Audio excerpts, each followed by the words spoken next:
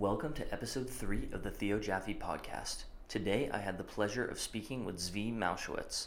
Zvi was one of the most successful players of all time of the tabletop card game Magic the Gathering, and later became a professional trader, market maker, business owner, and one of my favorite writers and thinkers on the topics of AI, rationality, and public policy, all topics we discuss at length in this episode. I encourage you all to follow him on Twitter at @thezv and subscribe to his blog, Don't Worry About the Vase, at thezv.substack.com. This is the Theo Jaffe podcast. Thank you for listening, and now here's Zvi Mowshowitz. Hi everyone, welcome back to episode 3 of the Theo Jaffe podcast, and I'm here with the Zvi Mowshowitz. So I guess we'll start with a question that I had from the very beginning, which is, how exactly did you go from Magic the Gathering player to like a rationalist blogger and one of my favorite AI writers in the entire space? Long-winded path. I would say, not with the grand plan. I was in the rationalist spaces basically from the beginning, really early while I was still playing. That was just an interesting hobby of mine. There's a lot of overlap philosophically and in terms of the types of people who go around such spaces. So I moved from playing Magic and writing about Magic to making games, to being involved in trading, to starting businesses. But the entire time I was worried about AI back in 2007, that style of concern. But I always thought, let other people handle the writing, let other people handle the big questions. My job is to maybe help the community be a community, maybe help people think about some of the questions better in some ways. But like, I'm not the communicator here. I focus elsewhere. But then after a while, I started writing about various things for my own edification, and that turned into writing about COVID. And then when COVID died down, I jokingly posted on Twitter weekly COVID posts to be replaced by weekly AI posts because things were just going completely nuts. And then rather than everybody going, haha, yeah, funny one, I'm kind of busy too, everyone responded, yeah, that's great, let's do that. And so I said, well, damn it, I guess I'm doing this. And what are we on, number 24 now? Yeah, we're on 24. And 25 exists. It's already pretty long. And I'll keep updating them day to day for the foreseeable future. Yeah, so for those who don't know, Zvi has an awesome weekly newsletter about AI. It's even got like sections that don't really change from week to week. We got large language models offer mundane utility. Large language models don't offer mundane utility. People are worried about AI. People aren't worried about AI. But going back a little bit, how did you get into Magic in the first place? So I got in the way a lot of people got in back then, which was it was 93 or early 94. I don't remember exactly, but I was passing the halls of my high school and I saw people playing with these cards on the ground. Those cards. And I saw people playing the student union. I said, what are those cards? And they hand me a rule book. I go off to camp, and then there's like people playing with these cards. And I ask, what are these cards? And they explain to me what these cards are. And it just looked like a lot of fun. And I convinced someone at camp to sell me 10 mountains and 10 red cards, and for like a couple hours. And then I would split that with my opponents and we'd play with that deck. And then when I got home, me and my best friend bought starters and we're off to the races. Wow.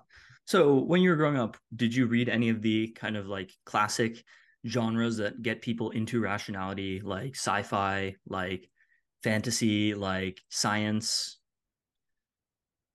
I mean, I read plenty of sci-fi, plenty of science. I read a lot of Asimov, that kind of thing. I read some amount of fantasy. I played a lot of RPGs, stuff like that.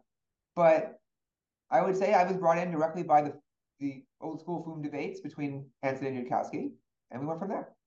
But I was already thinking about the same kinds of things that rationalists talk about. I was just using my own language and using my own modes of models and thinking, because that's just how I think about the world naturally. Did you think about AI before you were introduced to it by Yudkowsky?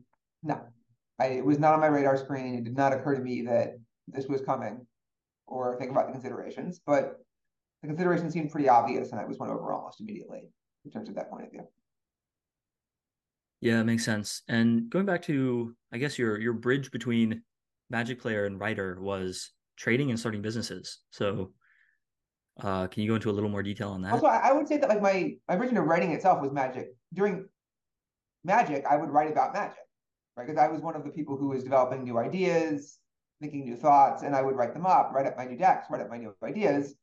And that also just sort of happened by accident, because back then we had a website called the Dojo where people would just publicly post their decks and their tournament reports and their analyses.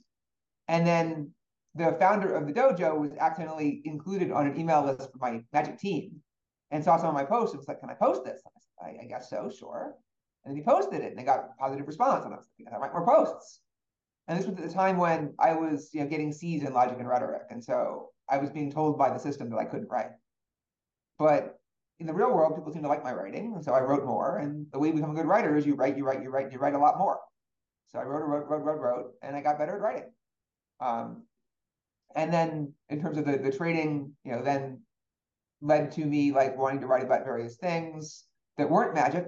And then I started a blog just for a small number of people, just to share my ideas. And then, yeah, one thing led to another. And then when COVID happened, I realized, I need to write about this so that I can understand it. I won't be able to work through it and understand what I think if I don't write about it. So I wrote about it. Yeah, I mean, this is a pretty similar story to a lot of the bloggers, podcasters, and similar people who I talk to, where it's just like, yeah, I started writing just for fun, and then, long story short, one thing led to another, and it blew up. So I think that's some pretty remarkable consistency. So about rationalism, how would you explain rationalism to like a total layperson? How would you explain rationalism to someone's parents, someone's grandparents? It's the world. It's interesting. No one asked me that question quite that way, but rationalism it's the art of figuring out what is happening, thinking logically about what is going on, how to model the world, and then making good decisions on that basis that lead to things that you want. It's rationality is just it's Bayes' rule, it's thinking clearly, it's just the way that the universe actually works. You should engage with it and ask how it works and how you figure out what will cause what to happen. But there are some like particulars to like the specific less wrong style brand of rationalism, like Bayes' theorem. Some people don't emphasize Bayes' theorem as much, like decision theory and other things like that. So why do you think those play into your brand of rationalism more? I think that when you're trying to do this kind of systematic modeling of the world, that these come up as natural questions to be asking, like, how do I make my decisions, right? Like, on what basis do I decide what to do? And then if you're no longer working on instinct, you have to develop a theory as to how you do that. If you're trying to figure out probabilities, you quickly run into Bayes' theorem. You're trying to figure out what is likely to be true and likely to be not true. You run into Bayes' theorem. And Bayes' theorem is just the nature of reality. It's the nature of probability. There's no escaping it. You would reinvent it if Bayes hadn't come up with it. And then you work from there. So the way I see it is most people, instead of going down the rationality track, go in kind of an intuitive track. They gather data from the world, they update, like similarly to the way a language model would update. They notice the vibes, they notice the implications, they notice the associations, they update their associations and vibes and intuitions in that direction. They get feedback from the world, they try stuff, they see what works, doesn't work, they use empiricism. And this works pretty well for most people in normal practical circumstances. And trying to reason about the world carefully would not immediately yield better results. It would yield confusion, right? They'd be throwing out all of this data that they don't know how to use properly anymore, all of these accumulated adaptations and adjustments. And so to start down this road, you either have to be like inherently much more curious about trying to figure things out on that level and just doing it for its own sake, or you have to have that combined with some combination of the current systems aren't working for me. My attempts to do all of this intuitively doesn't work out because the systems are designed for someone who has different intuitions and different interests and different modes of play than I do, and who has different opportunities and experiences. And if you fall behind on that kind of training track, right? If like, because like the way you train a human normally is similar to the way that you train a model, in that it's designed to introduce you to various forms of updating various forms of data when you're ready to handle them. And so if you fall behind, it's similar to what happens in a foreign language class, where suddenly everyone starts talking gibberish and you can't follow it. And by the time you've tried to get a handle on something, you're even further behind than you were before, and then the problem just snowballs for you. And then just thinking about things from first principles offers you an alternative way out. Interesting. Do you think rationalism as such, less wrong style rationalism is applicable to all areas of life? Like, for example, dating. I think like dating in particular is something where people typically don't think of it in terms of rationalism and theories. And maybe on average, the people who do are worse off than the people who don't, just based off of general observation. So do you think there's some room for intuition in areas like that? So always be careful about correlation and causation, obviously, and always be careful about people who take things too far and who kind of morph into a straw Vulcan or something like that, right? They just sort of, I must use logic to figure out all of these things and I must ignore my feelings. That's a huge mistake, right? Like that does not actually lead to success. Good rationalists understand that you do not throw out all of this very good training data, all of these very good adjustments and intuitions in ways that your brain is designed to handle exactly these types of problems, right? To ignore all of that would be a huge mistake. But if you ignore the ability to think carefully and rationally about your situation, that's also a huge mistake. Like people make huge mistakes in dating and love and relationships because they just never stop to think about what would be a good or bad idea, what would be the consequences of various different stratagems, what has higher and lower expected value. But if that's all you think about, if that's the only way you deal with things, if you're not able to live in the moment, it's going to go badly for you. So you ideally want to combine these two things. And the more that you got shut out of the traditional paths, the more you need to rely more and for a longer time in more areas on explicit rationality before it becomes sufficiently ingrained that you can then again live in the moment. Because the way that most people learn how to navigate these problems is by navigating these problems through trial and error and experience. But that's experience gated. If you're not good enough, then you'll be denied the opportunities to get better, and you will never get better. And this kind of logical thinking can offer you a way out of that if you don't then get trapped in the system of only thinking logically. But the reason why you say, oh, the people who think logically and carefully about dating and relationships tend to be worse at dating and relationships than you would otherwise expect is because they needed it. That's why they came to the problem in this way. That's why they adopted these strategies. They were shut out of the traditional paths that allowed them to not use this. They were unhappy with their level of success. So they're taking this different approach. And there's some amount of these people don't know how to live in the moment. They have to learn how to do that. But I think mostly it reflects reverse causation. It's that because they were not doing so well, they then took a logical approach, not they took a logical approach, the logical approach is bad. Going back to what you said about living in the moment and about like the importance of living in the moment, how would you explain to, say, a long-termist and effective altruist, somebody who thinks that they should only be caring about, say, AI doom, or they should only be caring about like the welfare of children in Africa? Like, how would you explain to them the instrumental good of living in the moment sometimes? Right. So, I mean, you hit the nail on the head at the end with the instrumental good, right? Because like I wouldn't try to argue with them that it's inherently good to do this because I don't think about that to be convincing. And I think they have a reasonable counter argument there. But I would argue, yeah, obviously it's instrumentally good. This is how humans end up associating and cooperating and learning and tuning and creating value and having a good time and staying sane and forming all of the associations and useful apparatus that you use to accomplish all the things like caring about AI in your long-term future and being able to help people in Africa. If you ignore these other things, you will end up very ineffective. And I think that just looking around bears that out very much so, right? Like you need to first get your house in order and get your local house in order. And only then can you hope to be useful in impacting these problems that you might consider more important in the long run. So, with rationalism and rationality, what do you think are some of the best resources for people to read if they want to be more rational? Have you read the sequences? I have read the sequences. Obviously, some people would say they're dated in some ways, but I think that's not the case, or at least like not an overriding consideration. I think there's no substitute for the original.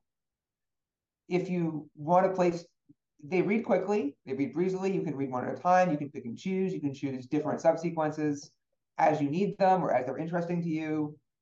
But I would say it's some of the best rationality writing. It still is, and you should definitely use it. If you're looking for a more casual approach, HPMOR speaks to a lot of people, especially people who are already familiar with Potter. And that makes a lot of sense.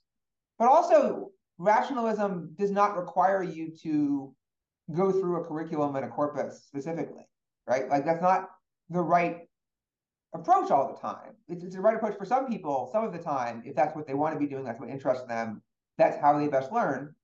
But one thing you can do is like when you read my blog, the goal is, well, I'm going to infuse it with this type of rationalist mode of thinking continuously throughout in a way that you can pick that up just by following my lines of reasoning and asking, do I think about that the same way? And I think that's a good argument. Do I think that's a bad argument? Do I think this person is thinking about things well? How would I think about this consideration? And also we have these tremendous tools now, like LMs, right? You can just ask questions of GPT-4 or Claude 2 if you're curious about these questions and get answers like, what does this term mean? And you can also just look up the individual sequences as people refer to things or as concepts come up. You should use every tool at your disposal to learn the way that you best learn, right? And I think that, like for me, that was to a large extent the sequences, but also to a large extent just figuring this out for first principles by going through my life and thinking about things, especially when I was engaged in, pretty explicit gambling, which is always very good for developing rationality.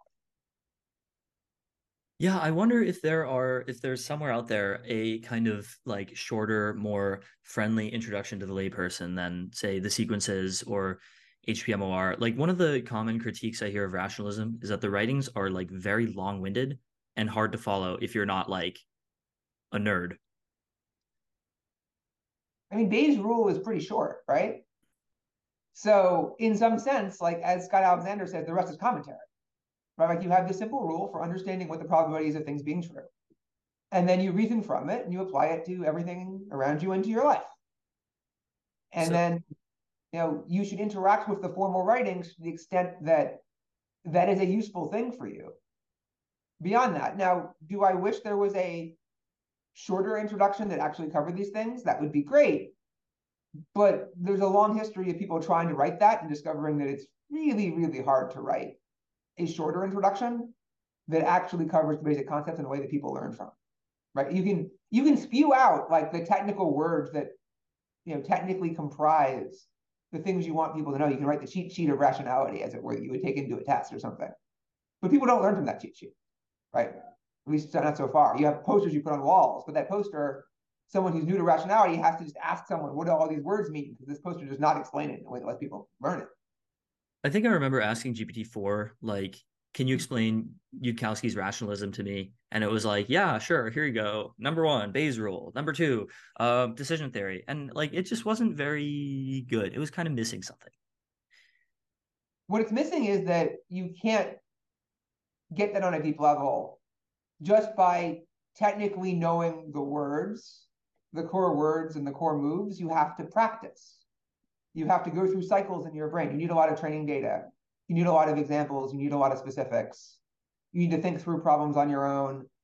Like, if you think about it, there's a lot of classes that you take in college, right? Where you could write down everything that you are trying to take away from that class on one piece of paper, right? Certainly this was true for almost every class I took in economics, almost every class I took in mathematics, and so on. But if you just give someone that piece of paper, it will not help them very much, right? If they don't go through the time of exercises and lectures and discussions and problems and thought experiments and work, then they can't just pick it up like that. You can't just derive it. You can't just say, oh, obviously that's just the fundamental equations of modern analysis. And these are just obviously true. Why do I need an entire class to learn this? But you do in practice. Like human beings need this. They can't just learn that way. And so I don't think you can just compress this any more than you can learn a foreign language by reading a dictionary, unless you're one of a very small number of weird people. Yeah, I agree with that. So you talked about Scott Alexander said Bayes' rule, and the rest is commentary. And of course, yeah, a lot of rationalists believe Bayes' rule to be like the central mechanism of rationality and decision making. But one kind of rationalist adjacent person who doesn't think that way is David Deutsch. He has an article which is very short. I have it pulled up. I'll paraphrase it, called Simple Refutation of the Bayesian Philosophy of Science, where he says, by Bayesian philosophy of science, I mean the position that one, the objective of science is or should be to increase our credence for true theories, and that two, the credences held by a rational thinker obey the probability calculus. However, if T is an explanatory theory, like the sun is powered by nuclear fusion, then its negation, not T, the sun is not powered by nuclear fusion, is not an explanation at all. Therefore, suppose that one could quantify the property that science strives to maximize. If T had an amount Q of that, then not T would have none at all, not 1 minus Q, as the probability calculus would require if Q were a probability. Also, the conjunction of two mutually inconsistent explanatory theories, such as quantum theory and relativity, is provably false and therefore has zero probability, yet it embodies some understanding of the world and is definitely better than nothing. Furthermore, if we expect that all our best theories of fundamental physics are going to be superseded eventually, and we therefore believe their negations, it is still those false theories, not their true negations, that constitute all our deepest knowledge of physics. What science really seeks to maximize, or rather create, is explanatory power. So I notice I am basically confused by why he thinks this argument refutes Bayesian logic. This seems to be a case of I will kind of caricature your position as being something that is slightly different than your actual position in order to make it technically useless according to this definition that I proposed that you never actually believed or something. I mean, I understand why he's thinking this on some level, but it seems kind of highly uncharitable and a very clear failure of the intellectual Turing test to model what the Bayesians actually believe. So, look, if a rationalist back in the day was named Isaac Newton and he was developing Newton's laws of motion, right? The Bayesian hypothesis would not be, I want to know the exact probability that Newton's laws are an exact description of the entire physics of the universe. It would be, I want to know whether or not Newton's laws are in practice an explanatory tool that I can use to predict what's going to happen much better than what I had before Newton's laws. Right? A Bayesian wouldn't say Newton's laws are almost certainly false, therefore they are useless, and the important thing is to believe that Newton's laws are wrong with a probability of 1 minus epsilon. They would say, well, what is the probability that Newton's laws are a good description of non-relativistic physical action in practice in a lot of situations, and how useful are they, and how likely are they to be how useful in what situations? And similarly with relativity, similarly with quantum mechanics, and similarly with various ways of combining them. And if I were to learn that the sun is not a nuclear furnace, that is not zero explanatory power in the sense that, like, that's an important fact about the universe that I would want to know. That has a lot of implications, and it teaches me that I should look for an explanation elsewhere, right? I'm not trying to maximize the amount of like statements I can make right now that in some sense are positive rather than negative. I want to believe true things with the right, and not believe false things, and believe things with the right probabilities. That's going to lead me to draw correct conclusions in practice about a lot of things. But this is a standard like straw Vulcan style critique of various forms of rationality, not only Bayes, which essentially says, you believe in logic, so obviously you believe only in this bare, abstract, fully argumento ad absurdum form of logic, but that obviously leaves out these important things, and that's bad. And like, it's not how any reasonable person would strive to think. And we all, almost all people who think about rationality and take it seriously understand this. So when he said the conjunction of two mutually inconsistent explanatory theories, such as quantum theory and relativity, is provably false and therefore has zero probability, what would a Bayesian say about that? Because clearly quantum theory and relativity are like two of our best explanations about physics. Right. So like what we're saying is quantum theory can in its current form be literally true in all of its equations and proposals, while simultaneously relativistic theories cannot at the same time also be literally true in all of their details and specifics. And that is an important fact about the world. If you were a physicist who was trying to create a grand unified theory that explained both of these things, or was trying to work on either of these things on their own, you would very much want to realize that these two things are contradictory and that one of them must in at least some way be wrong, right? While simultaneously holding in your head that both of these things are our best known methods for explaining phenomena of that type and approximating what we should expect to observe. But yes, either quantum theory is not the final theory or relativity is not the final theory. It doesn't mean we have to throw them out as useless. Yeah, that makes sense. Another critique of rationalism that I've heard is an article from Applied Divinity Studies called "Where Are All the Successful Rationalists?" where he talks about like it seems like the most successful people in society, like billionaires, Nobel Prize winners, whoever, either aren't aware of rationalism or maybe they're aware of it but they don't endorse it, like people like Tyler Cowen. So how would you explain this?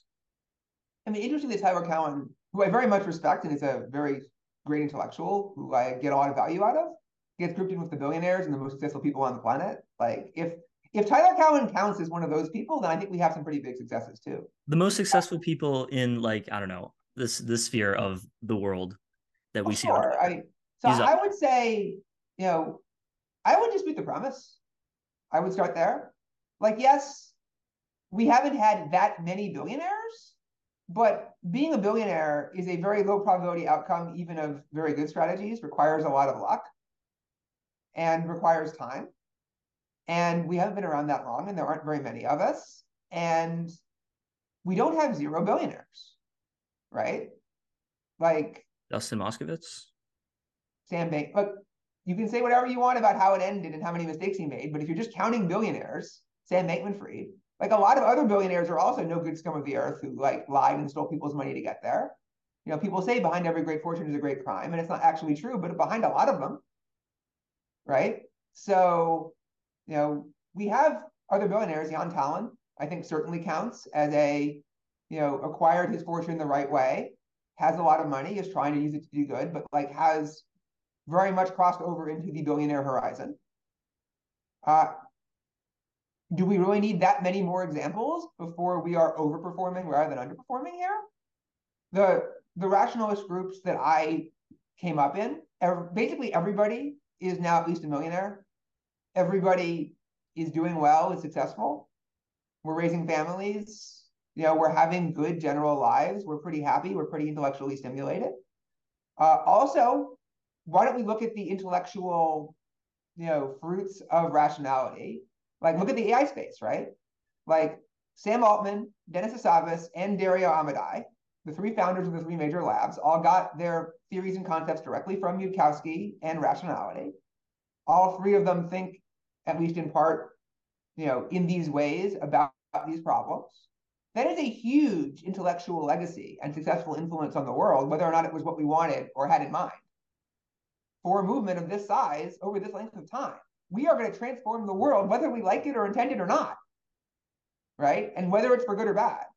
So it's really strange to go into this world and say, like, why are you people all losing? When I, for one, don't feel like I'm losing. I feel like I'm winning.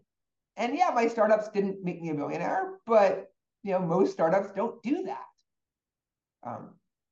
I would also say that the decision again to study rationality often starts with a world in which you feel like you need rationality in order to navigate the world and solve the problems you need to solve.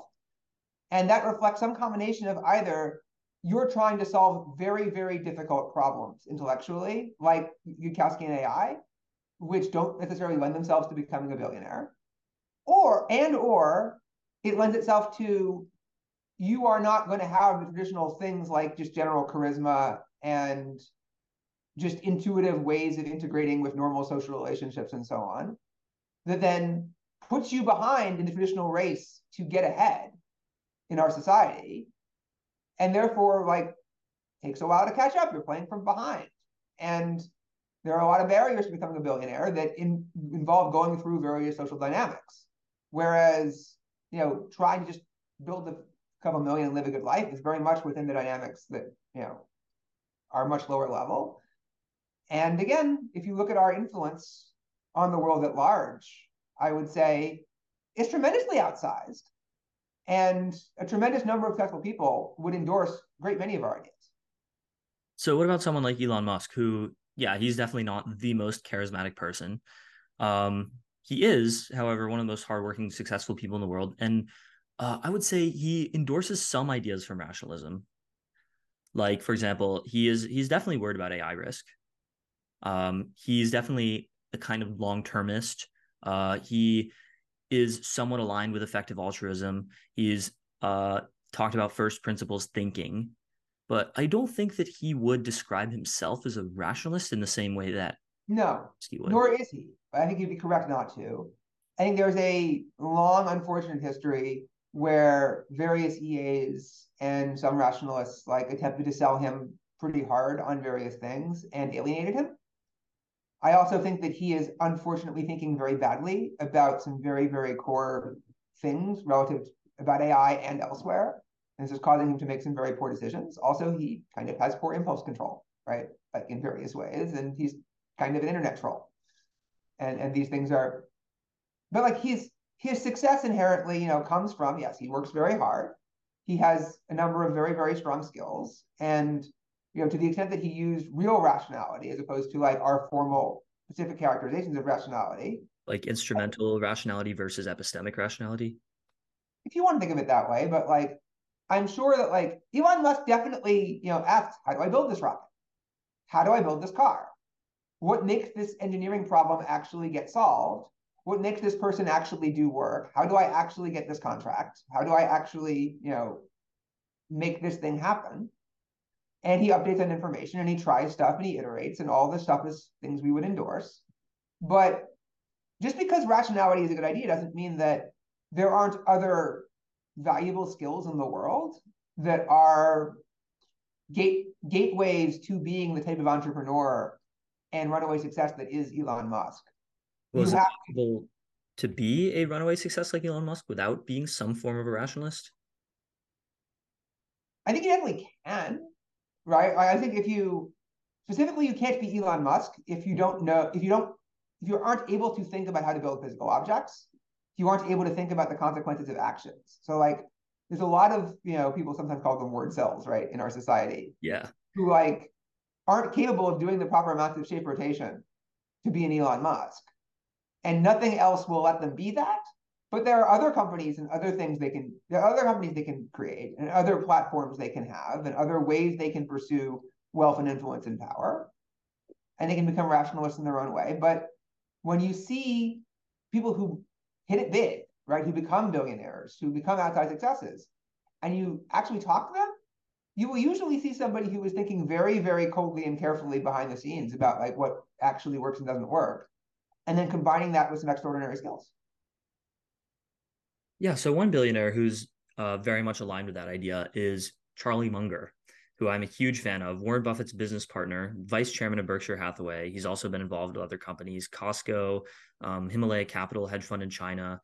And he has his kind of his own approach to rationality, which he's developed called the multiple mental models approach, where he tries to think of the world by reading as much as he possibly can about every subject and forming mental models like, say, inertia from physics, like evolution from biology, that help him with both investing and life. And he's had some sayings that are pretty similar to rationality. Like, probably my favorite of his is the fundamental algorithm of life, repeat what works. So would you characterize someone like him as a rationalist? He probably is not aware of the existence of the rationalists. He's 99. I would be surprised if he wasn't aware in some vague sense of the existence of the rationalists. I'd be more surprised if he had seriously investigated less wrong or otherwise like engaged with the sequences or other rationalist writings on a deep level. But I do think we reached the point where I'd expect a person like Munger to be aware of our existence. I would characterize him as a different type of rationalist in a different tradition, right? Like the same way that martial arts has like different dojos and fighting schools, right? Like we do karate and he does jujitsu or something, right? Like he found a different path by which to like take in a lot of data and systematically try and abstract it and figure out what would and wouldn't work. And he's had a very long time to compound interest, right? The secret of the Munger Buffett school is to find solid, not so spectacular opportunities continuously, take advantage of them, and let these winnings compound over time. Like the fact that he's 99 is not a coincidence in some important sense. Yeah. So do you think there's some kind of like epistemic convergence between different schools of rationalism that will allow them to land on the same stuff? Yes, I think it's like solving a math problem, right? Or solving a physics problem. If you have different ways of approaching a problem, as long as you all take true and valid steps, you'll all reach the same answer in the end. And if you're doing reasonable approximations, you'll all get approximately the same answer in the end. I find the characterization of rationality as solving a math problem as kind of interesting because in a lot of ways it's not quite like a math problem, or at least the type of math that most people are used to, where you have some kind of formally specified problem statement and then some answer that is always valid. Well, it's not like formal mathematics in the sense of, I'm trying to prove this conjecture or I'm trying to like pass this test. But, and I was meant that as a metaphor, but what I meant was sort of like the world is a physical object built on mathematics, right? Physics is made of math. And fundamentally speaking, like every system has some set of rules of operation. And as you enter it and you try to figure it out, like if you're given a complex system, you can take any number of different approaches, grasp different parts of the elephant, reason in different ways, run different experiments, try to find out different things. But any valid process for figuring it out will eventually converge on the right answer. And different people who take different styles of approaches should increasingly converge on the right answer. And if they don't, then they're not using very good methods. Well, what do you mean by converge on the right answer? Because in some questions of rationality, like say the stock market, you're dealing with a complex adaptive system and there could be multiple right answers. Buffett and Munger got extremely wealthy by, finding, as you said, finding solid but not spectacular opportunities, and then compounding them over a long time horizon. Whereas someone like Jim Simons got wealthy by being a quant, by finding lots and lots and lots of extremely tiny opportunities and exploiting them over a sufficiently long time horizon to make himself a billionaire too. Sure. And those are different, like those are entirely different problems from my perspective, right? You have this thing, the stock market, and you can choose to focus on it on any time length, on any subset, from any angle, and you get to miss 100% of the trades you don't make, right? And have zero effect. So you only have to find some opportunities, not all the opportunities. If you are trying to, market make in some abstract long-term fashion on every stock in the stock market on every time frame, on every magnitude, then you have to solve every single problem. And then you have these like science fiction stories where you have an AI that can predict the exact like last 4 digits of where the Dow is going to close on Tuesday. But no Like human solve has the ever tried. economic But calculation. obviously no human ever tries to do anything like that, right? There's no point. All you're trying to do is you're trying to investigate where there's the most value in investigating. And so, Munger focuses on a type of problem that he knows how to make progress on and knows how to solve and that he wants to specialize in. And then a high frequency trader will focus on a different set of things. And someone at Jane Street, where I work, will focus on a third set of things. And we can all make money, like in our different ways without fighting with each other. In fact, we can even help each other execute various different strategies. Yeah, I'd agree with that. So a quick test of your rationality. This is a viral poll question for those who don't know on Twitter yesterday. I'll read it. It says, poll question from my 12-year-old. Everyone responding to this poll chooses between a blue pill or red pill. If more than 50% of people choose blue pill, everyone lives. If not, red pills live and blue pills die. Which do you choose? So I was fortunate enough to see the original poll before I saw all the reactions to the original poll, which So was did like I. corrupted answer, and I chose blue. So did I. And so did 64.9% of voters. Only 35.1% chose red, which means everyone lives. Yes. So everybody wins. So Rocco, um, guy on our part of Twitter, was kind of upset about that. He tweeted, I don't understand why anyone would vote blue in this poll. It just doesn't make sense with the decision theory. Like, why would anyone do this? Because, if you vote red, no matter what, you live, right?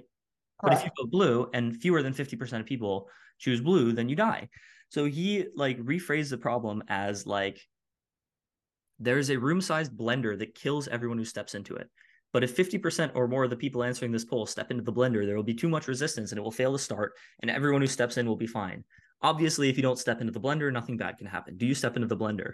And in that poll, which might be biased from his followers, 22.5% of people chose yes, step into blender, and 77.5% chose no. Right. I would have chosen no, because given that framing, it's obvious that you will get less than 50% of people stepping in. Right. And so you'd rather not die. So can you explain why you chose blue on the original poll then? So in the original poll, the way it was phrased, right, I expected a substantial number of people to vote yes, and I expected vote blue. And I expected, therefore, a lot of other people to realize that a lot of other people would vote blue. And therefore, I expected at least a very large percentage of people to vote blue, probably a majority, but if not close to a majority. And also, I was aware of the fact that this is Twitter, and therefore there was a large Democratic slash blue tribe majority on Twitter, no matter whose subset of questions are being asked. And therefore, a substantial number of people would just choose the blue option over the red option, no matter what they actually were when described, if it wasn't like obviously painful. And there's always Really? a good med effect. So there's going to be some blue people to begin with. And given all of these cycles, blue is the obviously pro-social, obviously like help us win choice that a lot of people would choose. And therefore, it made sense to choose blue if you aren't being a selfish asshole. Yes, but if you did want to be a selfish asshole, nothing bad would happen to you. You weren't forcing anybody else to do something bad. If somebody were to choose blue and there were a less than majority of people chose blue, that would be entirely of their own volition. Entirely of their own volition, but also keep in mind that humans develop these intuitions around morality and collective action, partly to allow them to engage in collective action, and also partly because they know that their modes of decision and decisions they make are not so likely to keep private. Like we're discussing it on this podcast. What did we choose? I did not anticipate when I made the choice this was going to be blown up and become a thing. But in the back of your head, you always know that there's that chance. Like Rocco was being very vocal about being red. Other people were being very vocal about being blue. And perhaps we'll remember that. And like that's an important fact about people, right? When trying to predict their actions in the future, when trying to model social relations between them in the future. Uh, but yeah, obviously it depends a lot on how it's phrased, right? Like, would you suddenly create the blue pill in order to then like try and get more than half of people to take it so that nothing would happen if you do just present just the red pill? Obviously not, right? Like in some ways we're much in most ways we're much better off if everybody just automatically takes the red pill or doesn't take any pill at all. But given the presentation, right, it seems pretty obvious to me that blue was greatly favored here, and therefore that like it was much more likely that like it would be higher EV to take the blue option. Because like another way of looking at it is if you pick the blue option when it's exactly tied or almost tied, then you save half the people in the poll. Whereas if you pick red and blue is below 50%, you save one person. So if you don't value your own life like greatly more than other people in this thought experiment, it's a thought experiment, right? So you don't necessarily have to be such a selfish asshole. And so, if you make various assumptions about the distribution of people choosing red and blue as possibilities, it's very hard to not notice that like the tiebreaker probably saves more lives than you save by saving yourself by going red. Yeah, I think it's interesting that you said that this is Twitter and a substantial portion of people would choose blue just because like they're politically liberal, which I mean, I wonder what percent of people chose blue just because, blue team good, red team bad. Right. And then the question of course, is even if it's only 5%, that's 5% of people who are now in the blender, right? And then you have to save them. Yeah, So but there even, wasn't a 5 point difference. There was a 30 point difference. So I guess people really want to be pro-social or people well, really hang on. So like like, you can't compare the original presentation to a presentation where it's followers of Roco, right? Which is a different sample. I was talking about the original. The Okay, right. But like I'm saying, like it's 65-35, right? Like roughly currently. the original? The original, The original right? was 65-35. Right. And so when you say it's like 30%, like, you know, that's that's in the final result, like being distant from 50. But like we don't know what the result would have been if they had been pink and orange or whatever, right? Like if they had just been white and black or some other set of colors or thoughts or one has spirals, one has crosshairs or Or just whatever. option one, option two. Option one, option two. I think blue red is more interesting, obviously, the matrix metaphors and all that. But yeah, it just seems clear to me, just reading it, that blue was likely to win. Slash, like enough people were going to take blue that you're supposed to take blue here. Um, and I think there's someone who had the traditional curve, right? The idiot in the middle and the wise men on the left and the stupid The people midway, who yeah. get it right on the left and the wise men on the right. And they had like red taking up like this small portion of like just to the right of 50%. And I think there's like that's what you said. I think that's about right. Yeah, that's Like about right. obviously, like you can do anything you want. And, like I'm not saying any particular person lies in any particular place. But yeah, like you need to be smart enough to realize that like red is strictly better for you and that like there's this equilibrium where everyone just chooses red. But like then think that carries the day, right? In some sense. So. Yeah, it's pretty cool how like various framings of the question not only change how people in general would vote, but change how you should vote because the results of whether you live or die depend on how the people in the poll voted. Yeah, I presume that like if you iterated these actual questions in practice with some penalty that was short of death, so that like people who accidentally chose blue the wrong time didn't die and just get out of the sample pool, that you would pretty quickly converge on either everyone always chooses blue, everyone always chooses red, or a clear majority will always choose blue, and a small number of assholes will choose red anyway, but they'll never win.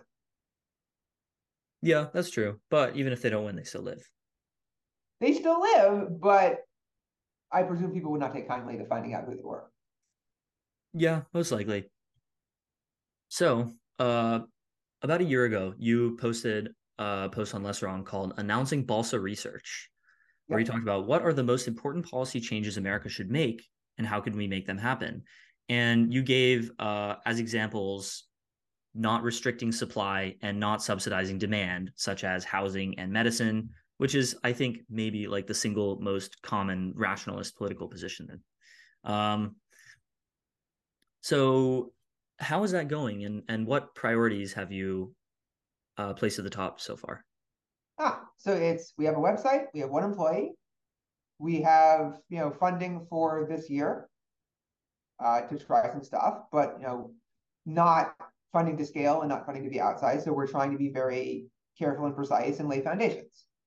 We've chosen four things to focus on. So our number one priority right now is the Jones Act, specifically. Uh, for those who don't know, the Jones Act says that if you want to ship goods between one American port and another American port, the ship in question must be American flagged, American manned, American owned, and American built. In particular, American built is just death on the cost curve here. Our shipyards are basically non-productive, non-competitive. We produce almost no ships. Those ships are horribly expensive. The ships that remain in practice are very old. And this is functionally a ban on shipping things commercially between American ports, including Puerto Rico, Alaska, and Hawaii. I remember thinking when I first read about the Jones Act, I like watched a YouTube video on it and I was like, Really? This sounds like the kind of law that would have gotten repealed in 5 years after people realized it was stupid. Like, I remember I used to be really into cruises as a kid. I would like get all the like cruise ship catalog books and read all the deck Right. plans of the routes. And I was like, wait, why aren't there any routes from like Miami to New York? That would be fun. And you know the answer now, right? The Maritime Passengers Act, which is Exactly. the Ron Weasley of the trio of the Jones Act, the Dredge Act, and the Maritime Passengers Act, where the Dredge Act says you can't have dredgers, they don't apply the same restrictions. The Maritime Passengers Act says you can't move people either. And so literally we haven't built a cruise ship in America since 1947, right? There are no cruise ships that can meet the Maritime Passengers Act at all. And Wow. so every cruise has to stop at a foreign port in between American ports. So you can't do the only cruise I actually am interested in, right? Which is like Boston, New York, down the coast, down, to Miami or maybe up to Texas and then back again. By the way, what does the name balsa come from? Balsa is the type of wood that is light and bends easily, so that if you're convinced of different things, you act differently. Basically, we went for a name. All names always suck, but you basically want a name that's like nice and pleasant and short and easy to spell and isn't SEO to hell, and just lets people have a reference to point to a thing without like tying you to an entity. And so Balsa seemed like it fit the bill, and we didn't want to spend endless time on the name, so here we are. I wonder if you could come up with a like retrofitted acronym for balsa. We thought about it. I didn't do it. That's the kind of question GPT-4 Claude would be excellent at. You can like describe what we're doing and then say your name is Balsa. We want this to be an acronym. Give me 50 options for the acronym, and then like mix and match all the things and then see what it comes up with. And it didn't do anything good. We didn't try it, but I don't know. I don't. It's not. I'm not like Shield, right? I don't really need to justify the name that I chose. It's like Yeah. doesn't need to mean anything. So a lot of rationalists, rationality is applied winning, as Yudkowsky says, and just people in Silicon Valley in general are kind of heavily tech focused, very solution oriented, and very effective at getting things done in the real world, with one exception, which is politics. If there's one thing that rationalist Silicon Valley people can almost all agree upon, it's that the politics in Silicon Valley, San Francisco, are terrible. It's just run by incompetent and corrupt people, and this needs to stop. Personally, I haven't been to San Francisco in around 5 years. I'm going this weekend for the first time in a while, so I'm excited to see. I live in Florida, which is a little better managed, I think. So, does Balsa have anything to say about that in particular? I mean, about San Francisco? No. Um, I mean, I think that, San Francisco's biggest problems include one of our major causes, which is housing, I would say, right? San Francisco just doesn't allow you to build any housing. And so San Francisco is tremendously expensive to live in, to have a house in or an apartment, and just doesn't build anything and is tremendously non-dense, right? Like this problem goes from San Francisco proper, which is horribly sparse, up through the East Bay, down to the West Bay, down to Palo Alto and the rest of Silicon Valley proper. And all of it is extremely restrictive. And this tremendously lowers quality of life by raising housing costs and making the whole thing prohibitively expensive. But the tech people feel like they need the network effects and they're stuck in San Francisco. So despite various attempts to relocate to Austin or Miami and a substantial presence in places like New York and Boston, potentially, or London, mostly they keep saying, no, if you want to be a real Silicon Valley person, you have to go to Silicon Valley. You have to live in San Francisco, or we're not taking you that seriously. You don't really want to build. You're not exciting. Look at all the things that are happening here. And they just tolerate the fact that like housing will eat up a giant portion of their money. In exchange, they will not get a very high other quality of life. They will have a tremendously high crime rate, for example, especially in central San Francisco. They'll have streets that aren't cleaned up. They'll have lots of open drug use and homelessness. And these are not problems that were caused by tech. They're problems that tech has failed to fix. But as a percentage of population, tech is very small. So you have two choices, right? Exit and voice in some sense. And they've decided that they're trapped and they can't use exit. And voice is hard when you're greatly outnumbered by people who don't care about the things you care about. Well, is homelessness in the sense of like vagrants on the street doing drugs and committing crimes? do you think primarily caused by lack of affordable housing, or is it primarily caused by other societal factors that might encourage people to start taking drugs, for I example? think it's a perfect storm type of situation, like as they would say on Odd Lots.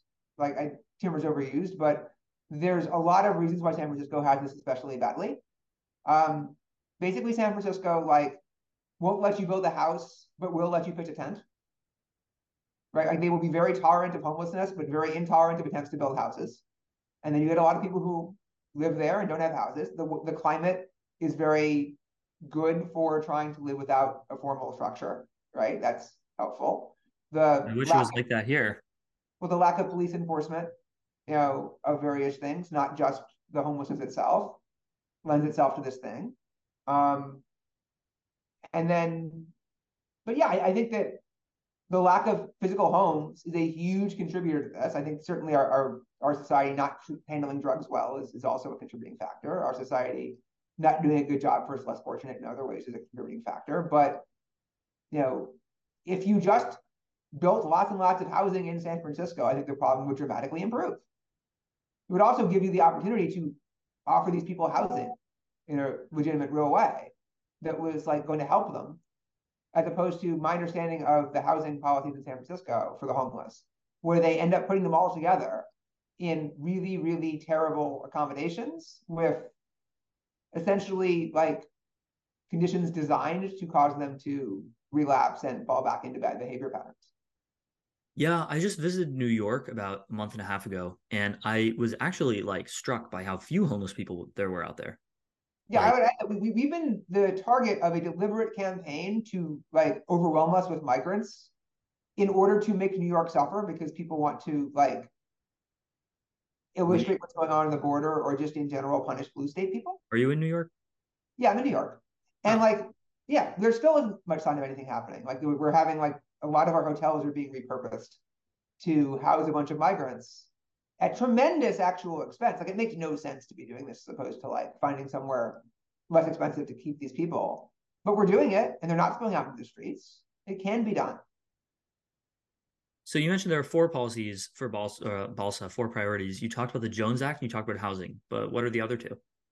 So the third is NEPA, the National Environmental Policy Act, and related other similar constraints on building projects in this country, where effectively in what you want to do, right? Like environment matters. The environment's important. So what you want to do whenever you have a project is you want to see if it would harm the environment or otherwise damage existing interests.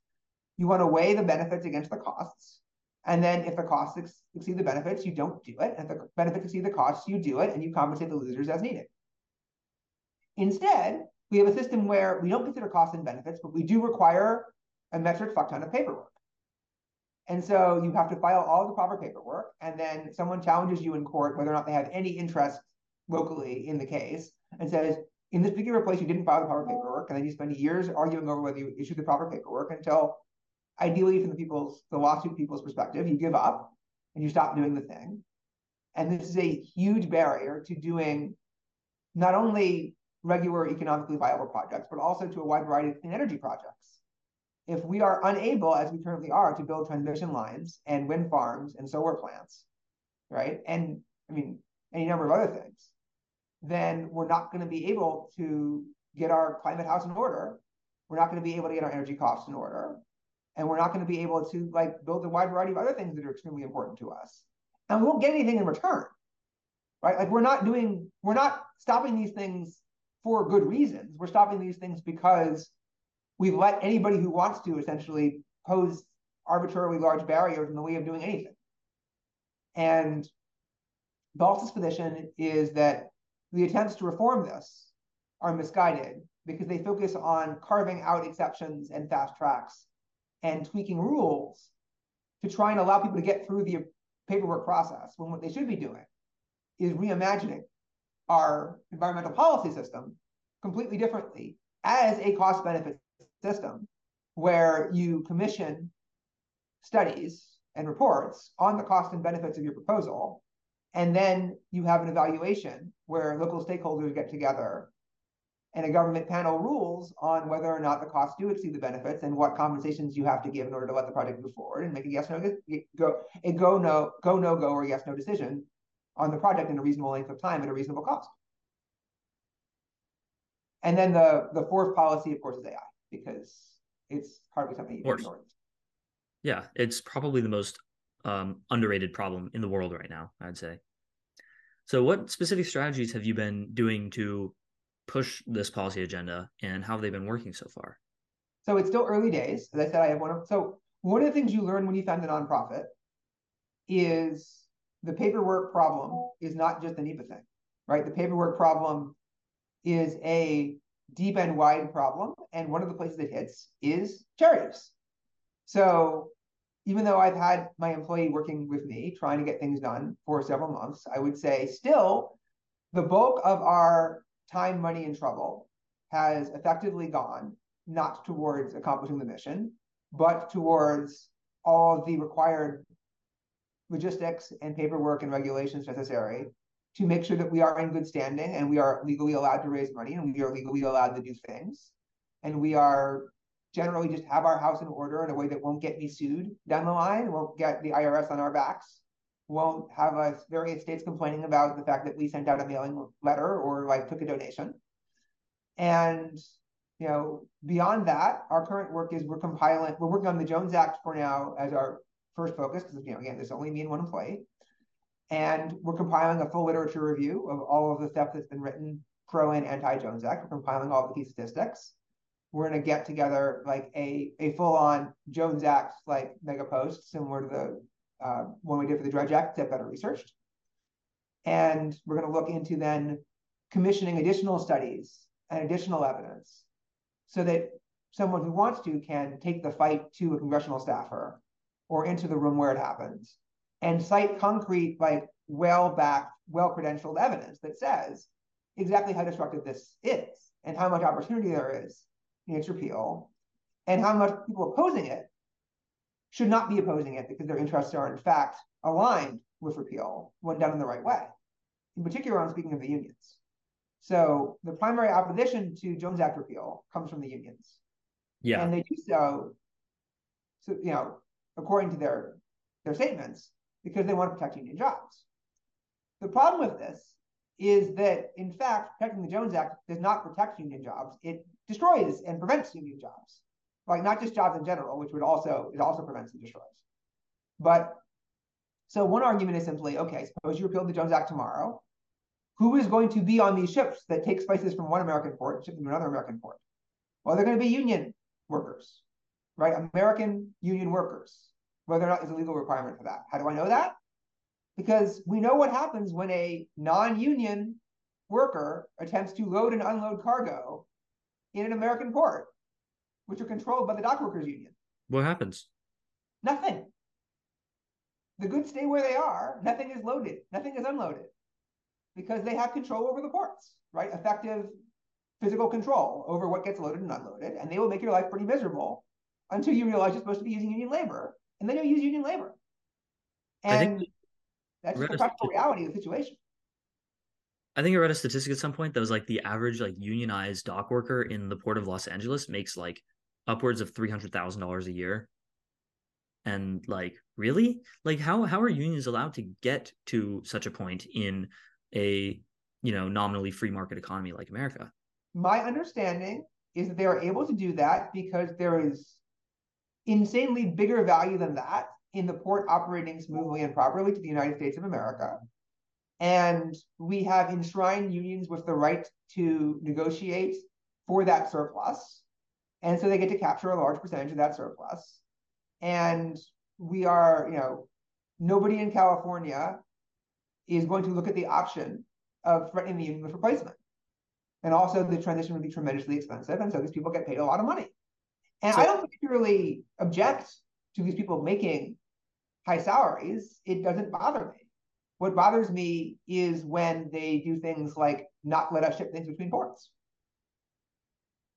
In the long run, how do you convince the people of, say, California, whose current political religion, if you can call it that, is progressivism, to change their political religion from progressivism to rationalism and rationalist priorities? I mean, mostly you don't, right? Like that is well beyond the scope of anything that I would dare say. I mean, what you would do is you would try to just convince people in general to think better about the world, raise the sanity waterline, and then eventually they would adapt their progressive uh, ideals and desires to what would actually achieve what they want to achieve, because they would focus more on the questions of what effects different proposals would have and less on what uh, messages those proposals would send and what they would look like, right? And then we would get a better compromise.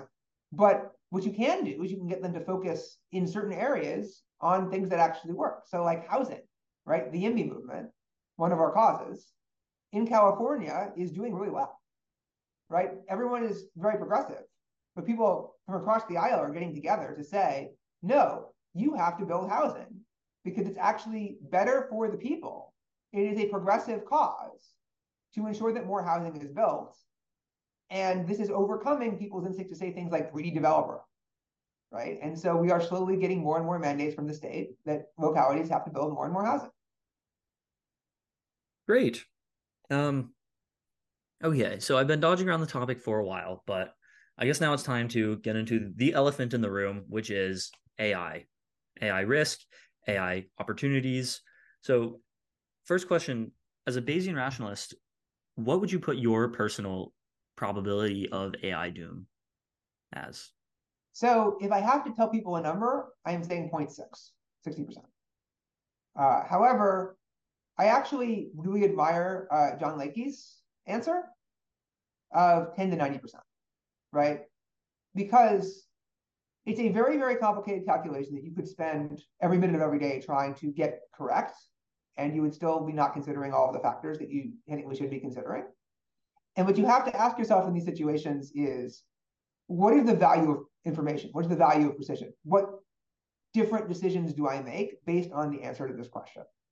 And so to me, I see there as being broadly three categories of P-Doom perspective, right? There's the, I'm in the single digits, probably the low single digits. I think this is highly unlikely. Therefore, I think that like moving forward as fast as possible is a risk worth taking. It doesn't mean we shouldn't mitigate this risk further, right? This is not my position. But there are some people who legitimately claim to represent that they think the risk is this low. And then they say, well, the cost benefit says you should move ahead. And that's a very important distinction, right? And then there are other people who say, well, the risk is very, very high. It's above 90% or even above 99%. And therefore, we need to stop this from happening at all, whatever the consequences, whatever babies we may throw out with the bathwater by stopping this progress, that is just an unfortunate reality, right? And we have to potentially like play from behind and make high risk moves in some sense, because we realize what the alternative is and that our ordinary moves won't work. Whereas if you're somewhere in the middle, right, do you act differently when it's 30 versus 70? I think the answer is mostly no, right? Like it's the most important thing in the world is still preventing this from happening, lowering the probability of it happening. And the same action still makes sense. Well, I'd say a 10% chance of doom is like rather high, even. Right. Like, the discourse in like rationalist spaces is such that a 10% P doom is considered low, but like, I don't know, would you get in a plane with a 10% chance of crashing? And yeah, obviously overly simplistic metaphor. If it took me to a literal utopia and transformed the world into a utopia, then no, but I would think about it, right? Whereas this is exactly why I'm saying we put too much debate on the question, right? Like if it's 10%, On the number. that's high enough that we should all be able to agree on the need for the Herculean efforts to prevent it from happening. And if it's 70 or 80% instead, there really aren't that many things that we should do more, right? You actually increase the risk by a factor of like 10, right? Like 7 or 8. But that doesn't mean you should spend 7 or 8 times as much, because like the calculation on a given spend is almost always going to be overwhelmingly worthwhile or not worthwhile.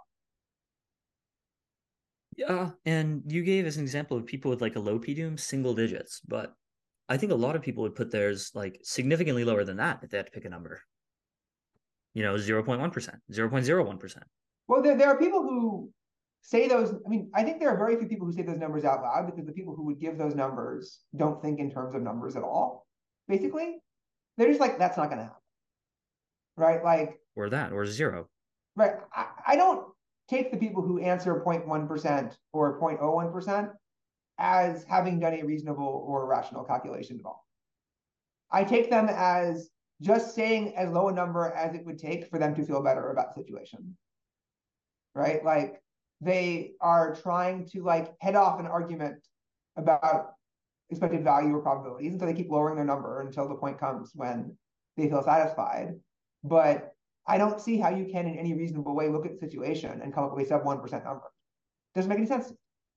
I haven't heard any argument that even if I was willing to buy it, led to that conclusion. I think a lot of people who have like a sub 1% PDUM, which I don't, would answer that question by saying it's not so much that there are like good arguments necessarily for why AI won't kill us. It's that we simply don't know. It's that the AI doom argument requires a lot of stacked assumptions like orthogonality and then instrumental convergence and then, superhuman levels of capability to the point where they would overpower human civilization. And, alignment doesn't get solved by then. So they would say the combination of stacking assumptions and unknown means that by default you can't come up with a high number. I would say they're just simply wrong. Does not require those assumptions. Even if you just talk about ordinary existential risk from things going ordinarily, normally wrong, we're talking about bringing things that are more intelligent, more capable, stronger optimizers than we are into existence where we are on Earth, and then asking what happens. And if your response to that is 99+% chance that we don't die, you're just being dense, I guess. You just have some sort of normality bias. You're just not wanting to see the Finards. You just don't want to notice. Not wanting to see the what? Finards. You don't want to see things that like are stressful to see. You want to find ways to ignore things that your brain doesn't want to think about. What are Finards? It comes from a novel. Again, a Finard is something that like people instinctively don't want to look at, that they then like send away from their minds, right? Like the things that are hidden in plain sight that people just would prefer not to see. But I don't want to get distracted by that. The whole idea here is simply that these people are acting as if, well, you make the argument that if A, B, C, D, E, F, G happens, then we all die. But you just had a lot of letters. Therefore, the probability of us all dying is almost zero. But that's just flat out not true. You do not need any A, B, C, D, E, F, G for this to happen. And all they're doing is they're saying, I demand a specific concrete example of exactly how this will happen. And then they're saying, well, there's a lot of steps in that example. Therefore, I'm not going to worry about this problem. And you can say that for actually literal anything that anyone might raise as a concern. You can say, tell me exactly how that happens. Well, your story had a lot of steps in it, so I'm going to ignore you. It's not how you do probability. That's not how you do forecasting. That's not how you do expected value. That's not how you do anything. It's not how the universe works.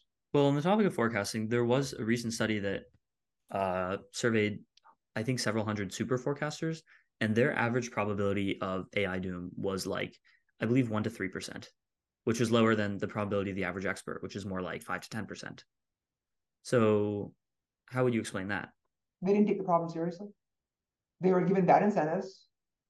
They fell back on base rates that like people who say things roughly of this category generally don't tend to be true. And you know what? My reputation as a forecaster isn't going to suffer if I predict that we won't all die. It's literally impossible for my reputation as a forecaster to suffer if I predict that we won't all die. Well, it's also impossible for the reputation to suffer if you predict that you will all die, because it's something that will always happen in the future. And if it's not in the future, then you're dead. No, what happens is like you predicted it's going to happen in the future, and then as it doesn't happen, you look dumb.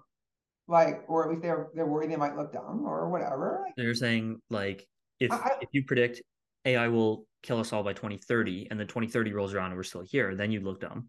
But if you predict AI could kill us all in the indefinite future, then that's not really. You have to be broad. You want to be broadly consistent in a way that like the 2100 probability implies something about the 2030 or 2040 probability, and as time goes by, people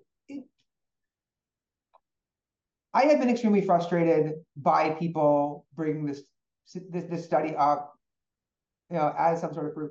We don't really know what they considered an expert or a super forecaster in this study. So either side of this, we don't know exactly what mechanism they went through. I saw disputed reports, but from everything I've seen, yeah, they didn't converge. They gave unreasonable answers, and I don't take their engagement seriously here. I just don't. Scott Alexander wrote a blog post where he had previously written that his PDUM was 33%. And then he wrote like, wow, all these super forecasters had much lower PDUM than I expected. So, as like a Bayesian, I should update in the direction of no doom. So he updated from 33% to 20% or 25%. I think you could make a case you should update the other way. I'm not saying I would do this. You can make a case that what this is showing is that, people are not engaging with our arguments, not taking the problem seriously. That's bad news. You should update in favor of more doom. Interesting. But what if these people are taking it seriously and don't agree with some of the assumptions? Like I would say someone like a Tyler Cowen type figure, like does understand the AI Doom arguments. He has read them, clearly, but he doesn't take it as seriously as most rationalists. So why do you think that is? Just because like he doesn't understand it Well, I fully? wrote an entire post about this called The Dial of Progress, right? Have you read that? I read part of it. Right. So the basic idea is that, Tyler Cowen believes that it is important that we continue to promote and, allow technological progress. And right now, that means promoting and allowing and advancing artificial intelligence. And if there is risk in that room, that is risk that we just have to accept. And he believes in working to mitigate that risk. That is my model of Tyler. My model of Tyler is that, he's choosing not to engage with the arguments on a factual or, actual cause and effect level because he thinks that it doesn't affect his decision. So he's not going to engage with them. And he's tried various tactics to explain why he shouldn't have to. And he's tried to amplify every voice he can find about why we should ignore such arguments and why we shouldn't engage properly with such arguments. And, ignored the arguments themselves. And that is a strategy. I saw a tweet recently from TR Taxes where he said something along the lines of AI Doom. He's like against the idea of Doom. He thinks it's rather unlikely. He said AI Doom is predicated on like assumptions that were maximally plausible around the period of AlphaGo and have been getting less and less plausible since then. So are you personally more worried or less worried than 2017 when AlphaGo and AlphaZero came out and blew away the best Go player in the world? I would say less worried about some specific types of paths, more worried about others. Overall, I would say probably slightly less worried conditional on AGI happening, but more worried about AGI happening on a shorter time frame than I was back then, probably would be like the balance. So I would say he's making a good and substantive point, which is that the expected nature of the artificial general intelligence we might see has changed. However, the people who say this is good news, I think are confused about the nature of the situation. Right? They think, well, we are going from this like sort of coldly logical puzzle solving optimizing system like AlphaGo into this like large language model like primordial soup of like vibing and language interpretation.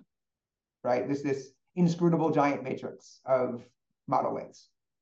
And because this thing like does a reasonable job of like approximating like various kind of human vibings, right? And like figuring out kind of what we want when we like train it in these ways, that we should be optimistic that like it'll do reasonable things or something like that. I think Eliezer Yudkowsky is actually more worried now than he was then, based on my Oh model yes. of him. He sees, he sees it somehow easier to align an AlphaGo than to align a large language model, partially because, again, according to my model of him, he sees alignment as solving some formal math problem rather than alignment in the sense of aligning systems, like laws, aligning people, like instilling them with the right values. Yeah, and I think he's right in the sense that you can align an AlphaGo, right? You can make an AlphaGo adhere to a set of priorities and optimization targets. Like this is clearly a thing you can do, right? It's a hard problem, but it's clearly a solvable problem. It's a practical problem. We can hope to solve it. And if we do solve it, we're going to get precisely the thing that we deemed to ask for, precisely the thing that we aimed for. And if we choose wisely, that can turn out well. Well, how do we know that that specific type of problem as such is solvable? Like how would you even specify the alignment problem in terms of RL systems like AlphaGo? Well, you would specify it as being able to specify the end state of the world to which it is like optimizing towards, right? Like you'd be able to like determine how it would navigate through causal space in order to rearrange the atoms of the universe towards the desired outcome. You'd be able to specify that outcome. Would you want to specify the outcome? Absolutely. Yeah, And I think. not like the literal configuration of exactly where all the atoms was, but you would want to specify things about the end state of that you were trying to reach. And then, if you specified it well, right, you could have something that adhered to the logical definitions that you had. And if you chose a good logical definition, you would get a good outcome. The problem with an LLM is you can't do that, right? Like you can't logically specify what you want. You can only like vibe and nudge and encourage and hope that good things happen. And, in some sense, like that makes the problem impossible, right? Like that makes like you have to solve it in a way that like Eliezer anticipates will just not work, will just not be sufficient to solve the problem because it's all approximate and imprecise at best and completely unpredictable. Could imprecise and unpredictable be fine in the sense that people are imprecise and unpredictable, and yet we don't end the world with people? I mean, we kind of do in the sense that like we have kind of rearranged the atoms of the earth in the ways that suit us to the extent that we have that capability through our technology and our knowledge, right? And to the extent that we don't do that, it's because we have preferences not to do that. It's because we understand that we don't have a better arrangement that wouldn't cause us all to die. Right? We are not preserving things, out of some like not bothering. We are doing it out of some combination of the goodness of our hearts and the wisdom of our heads. Well, not just that, but also the systems around us. Like we have laws, police, courts, um, things like that. Is there Yes, any are log of that? mechanisms of our coordination for our benefit that like do not hold for that long or that precisely, and which I would not count on to hold up for very long if you look at the historical record, if that's the only thing standing between you and being killed. Right? How Well, resources appropriated. It just doesn't work very well. If you brought a very large number of AIs into existence that were smarter, more capable, better optimizers, better competitors, like more efficient things that could copy themselves than we are, and set them loose with us, like you should not expect any of these dynamics to save you, even if the AIs were about as aligned as humans are, in the sense that we're talking about here, right? If they behave vaguely like humans, we are super dead.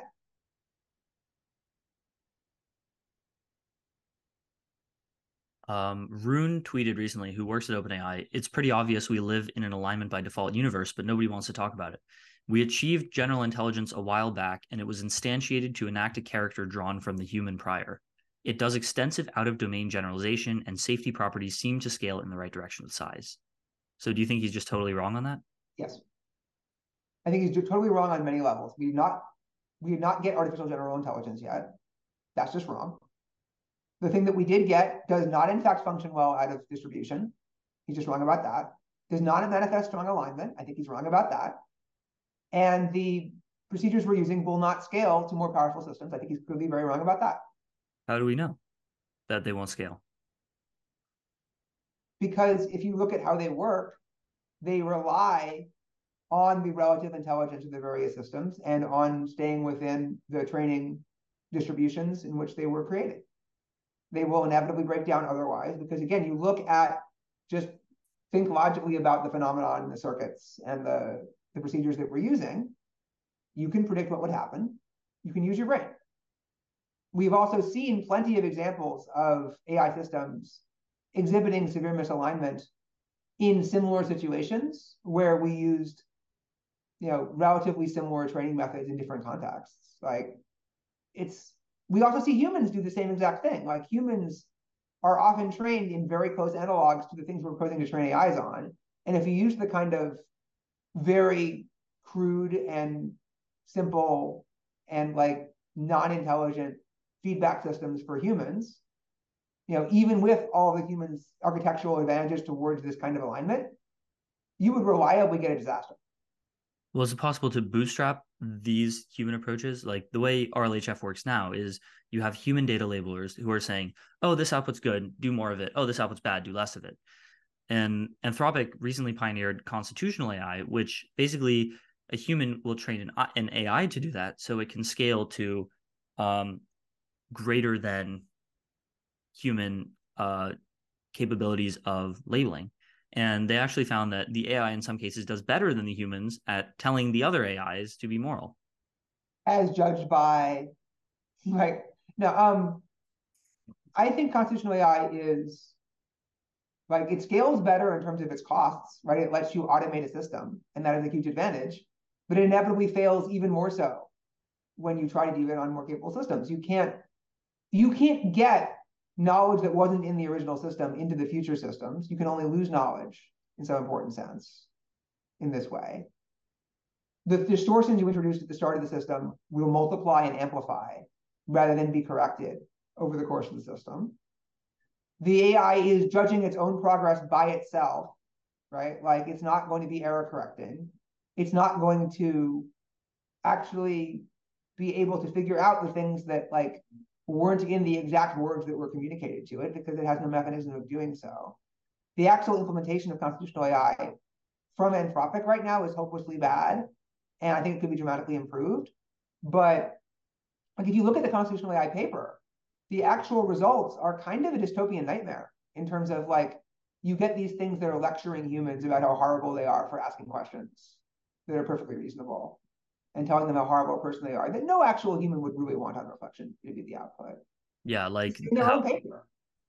like how people were posting examples on Twitter after Llama 2 came out. They were asking it like, how do I make dangerously spicy mayonnaise? And it was like, I'm sorry, as an AI language model, I can't help you with that request, as dangerously spicy mayo is dangerous. But I wanted to delve into what you said earlier, where you said that knowledge can't be gained from this, only lost. So what did you mean by that? What I mean is, the game of telephone, right? Where I have a message to you, which is my human values.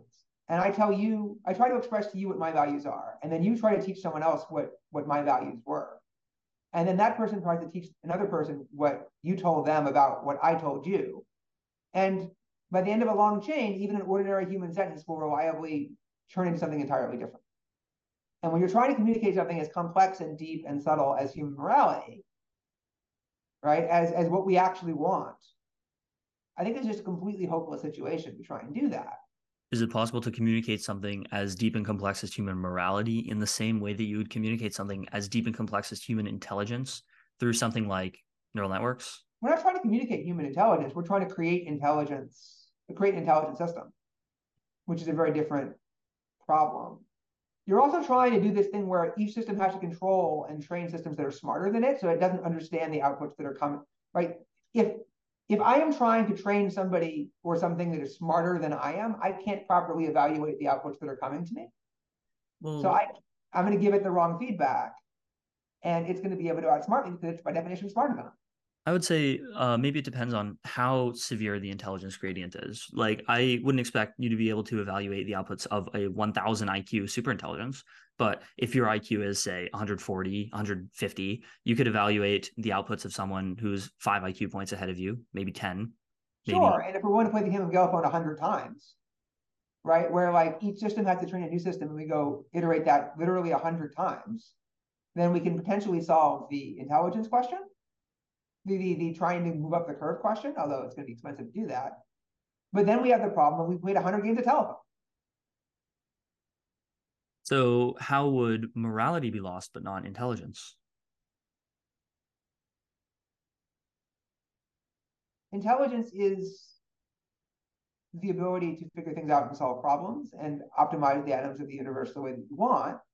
You don't, as you train more powerful systems, they just naturally get more intelligent. That's the whole point of the scaling hypothesis, right? It's the idea that if you give them more compute and other resources to work with, they'll be able to figure things out better. They'll be able to solve more and more complex problems.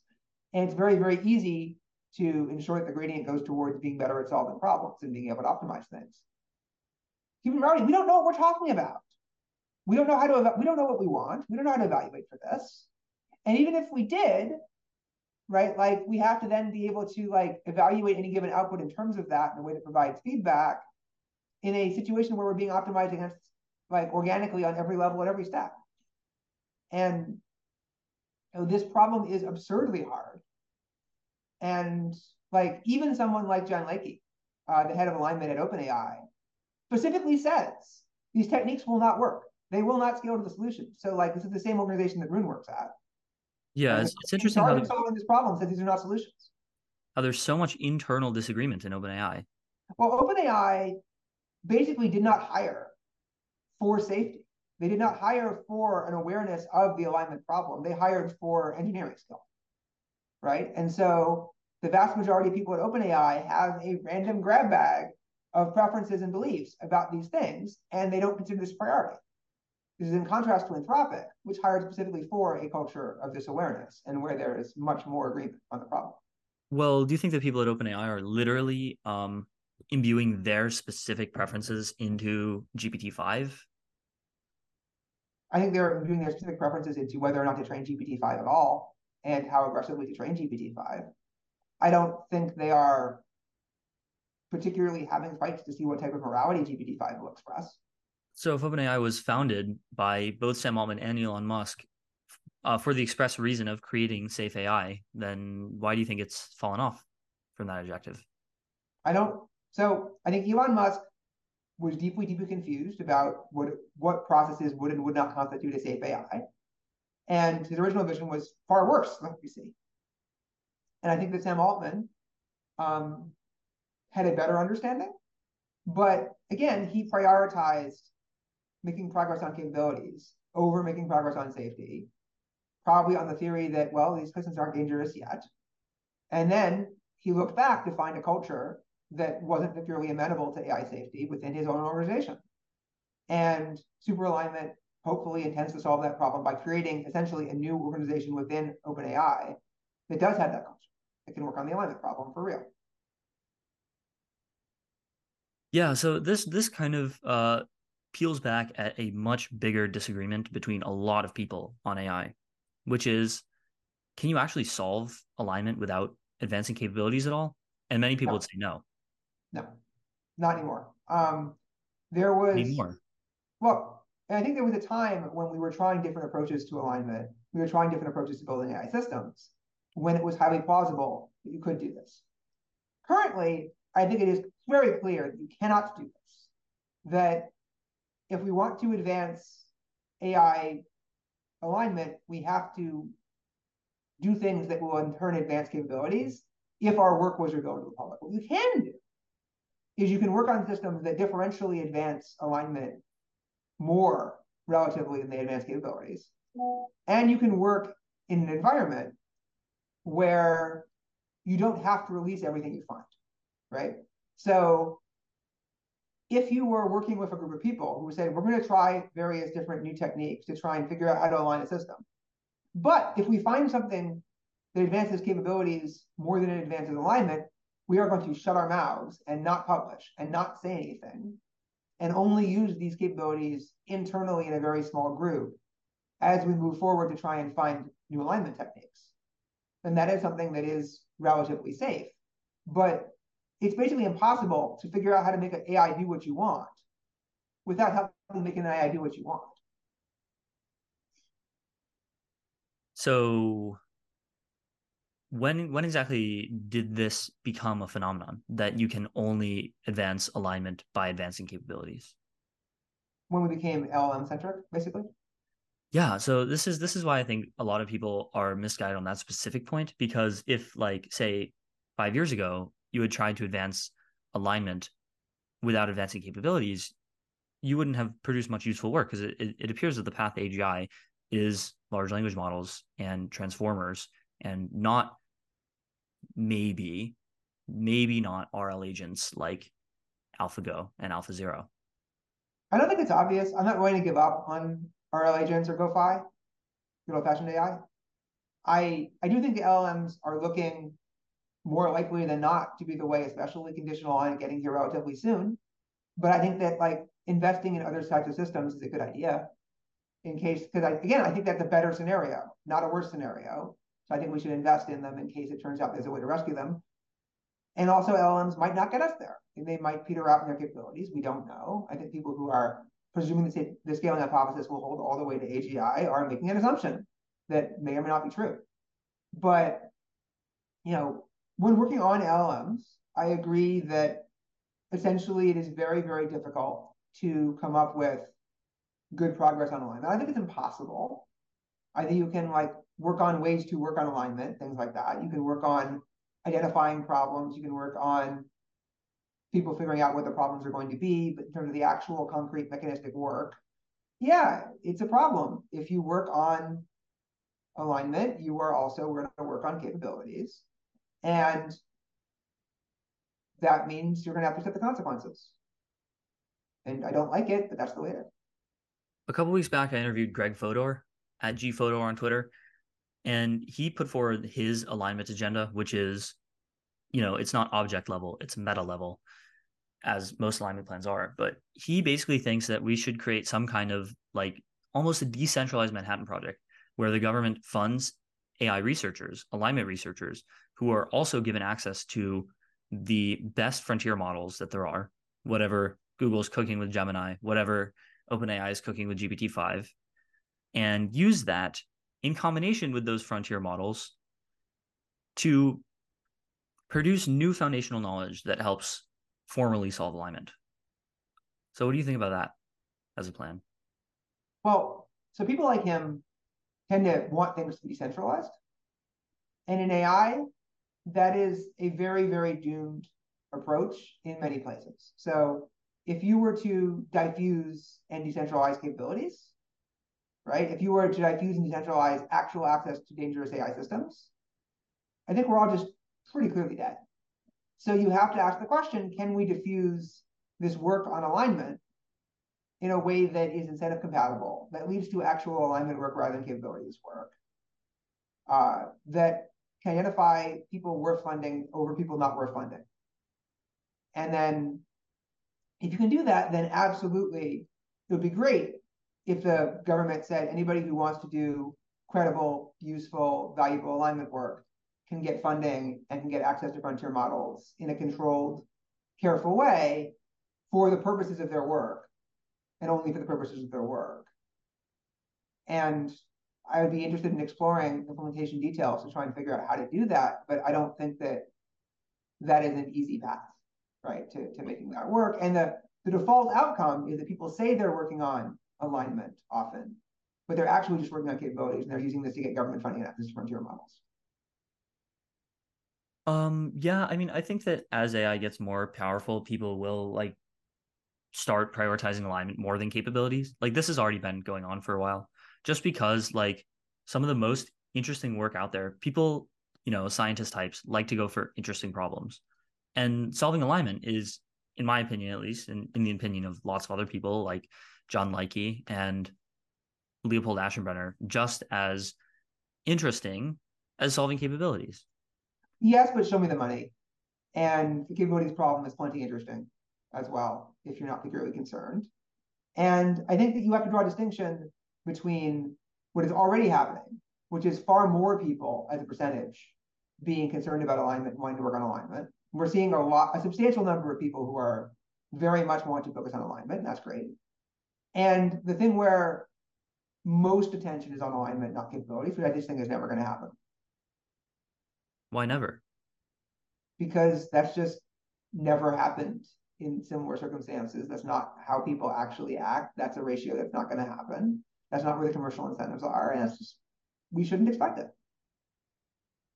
An interesting contrarian take that I heard recently is that having very powerful systems that are exclusively centralized into like the trusted people could be risky for two reasons. One is, who are the trusted people and how do you trust them? And like, how do you make sure that they are aligned? Who watches the Watchmen? And then problem number two is, if all the best AGI is being developed in one place or in a handful of places, and we don't have good enough AI on the outside, then that lends itself more easily, especially if you're working on like strong optimizers, GeoFAI, RL agents, that lends itself more easily to paperclip style disasters than a less centralized approach. So there are definitely dangers of a centralized approach, right? Like you definitely have both of these concerns, but you have to contrast that against the concerns of not doing that, essentially, which is, in the history of mankind, we have this very fortunate phenomenon where decentralizing power, encouraging freedom of thought and action, encouraging capitalism and various forms of activity with moderating influences, obviously, and all that. But these have been reliably shown to be the ways to increase total wealth and prosperity, right? Like you have to just unleash people to let them be creative, be productive, be innovative, and see what happens. And this is just a fact about the world. It's just a thing that we have discovered through experimentations with various systems and over various times. But there's no particular reason it had to be true, right? There's no particular reason why the Western, systems of democracy were superior to, the systems of communism, right? It turns out that's true, but like you can, in some sense, imagine a counterfactual set of causal mechanisms that causes that to not be true. And similarly, like we have gone up the tech tree in a way that it has made defense capable of dealing with the various destructive and dangerous things that people can do if given capabilities allowed to them. And we've allowed the dangerous capabilities to be contained. It's been touch and go for nuclear weapons quite a bit, but like so far we're still here. But that's also a contingent fact about how the world physically works. And if you have a future world in which everybody has physical access to really powerful AI, then you have to deal with the competitive dynamics that inherently implies if nobody is essentially in charge of the whole thing.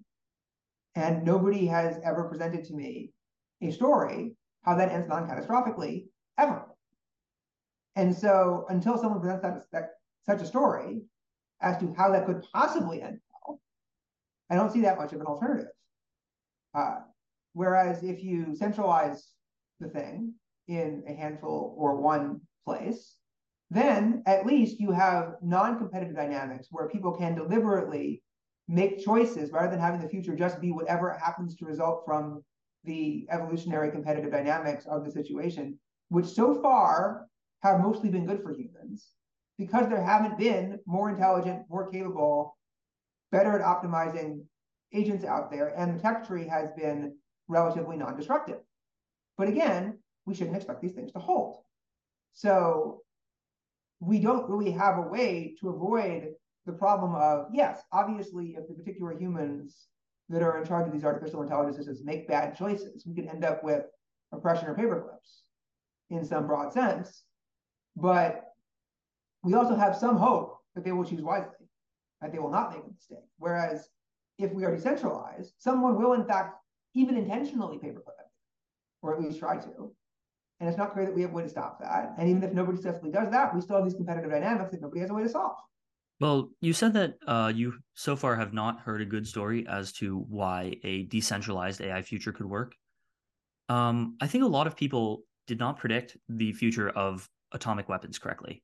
Like in the 1940s, when we had invented atomic weaponry for the first time, in 1951, Bertrand Russell famously said, like, there are three possible, unless something very, very unforeseen happens, there are three possible futures for mankind. One is world government with all of the nukes centralized in one place. Two is world destruction, everyone dies. And three is near world destruction, everyone almost dies and civilization is destroyed. And yet, what ended up happening in the end was, yes, despite our best efforts to prevent it, the Russians got nukes, the Chinese got nukes, even some of our allies, British and French, got nukes, and yet the world hasn't ended, not just because of magic and sunshine and rainbows, but because of aligned incentives and mutually assured destruction.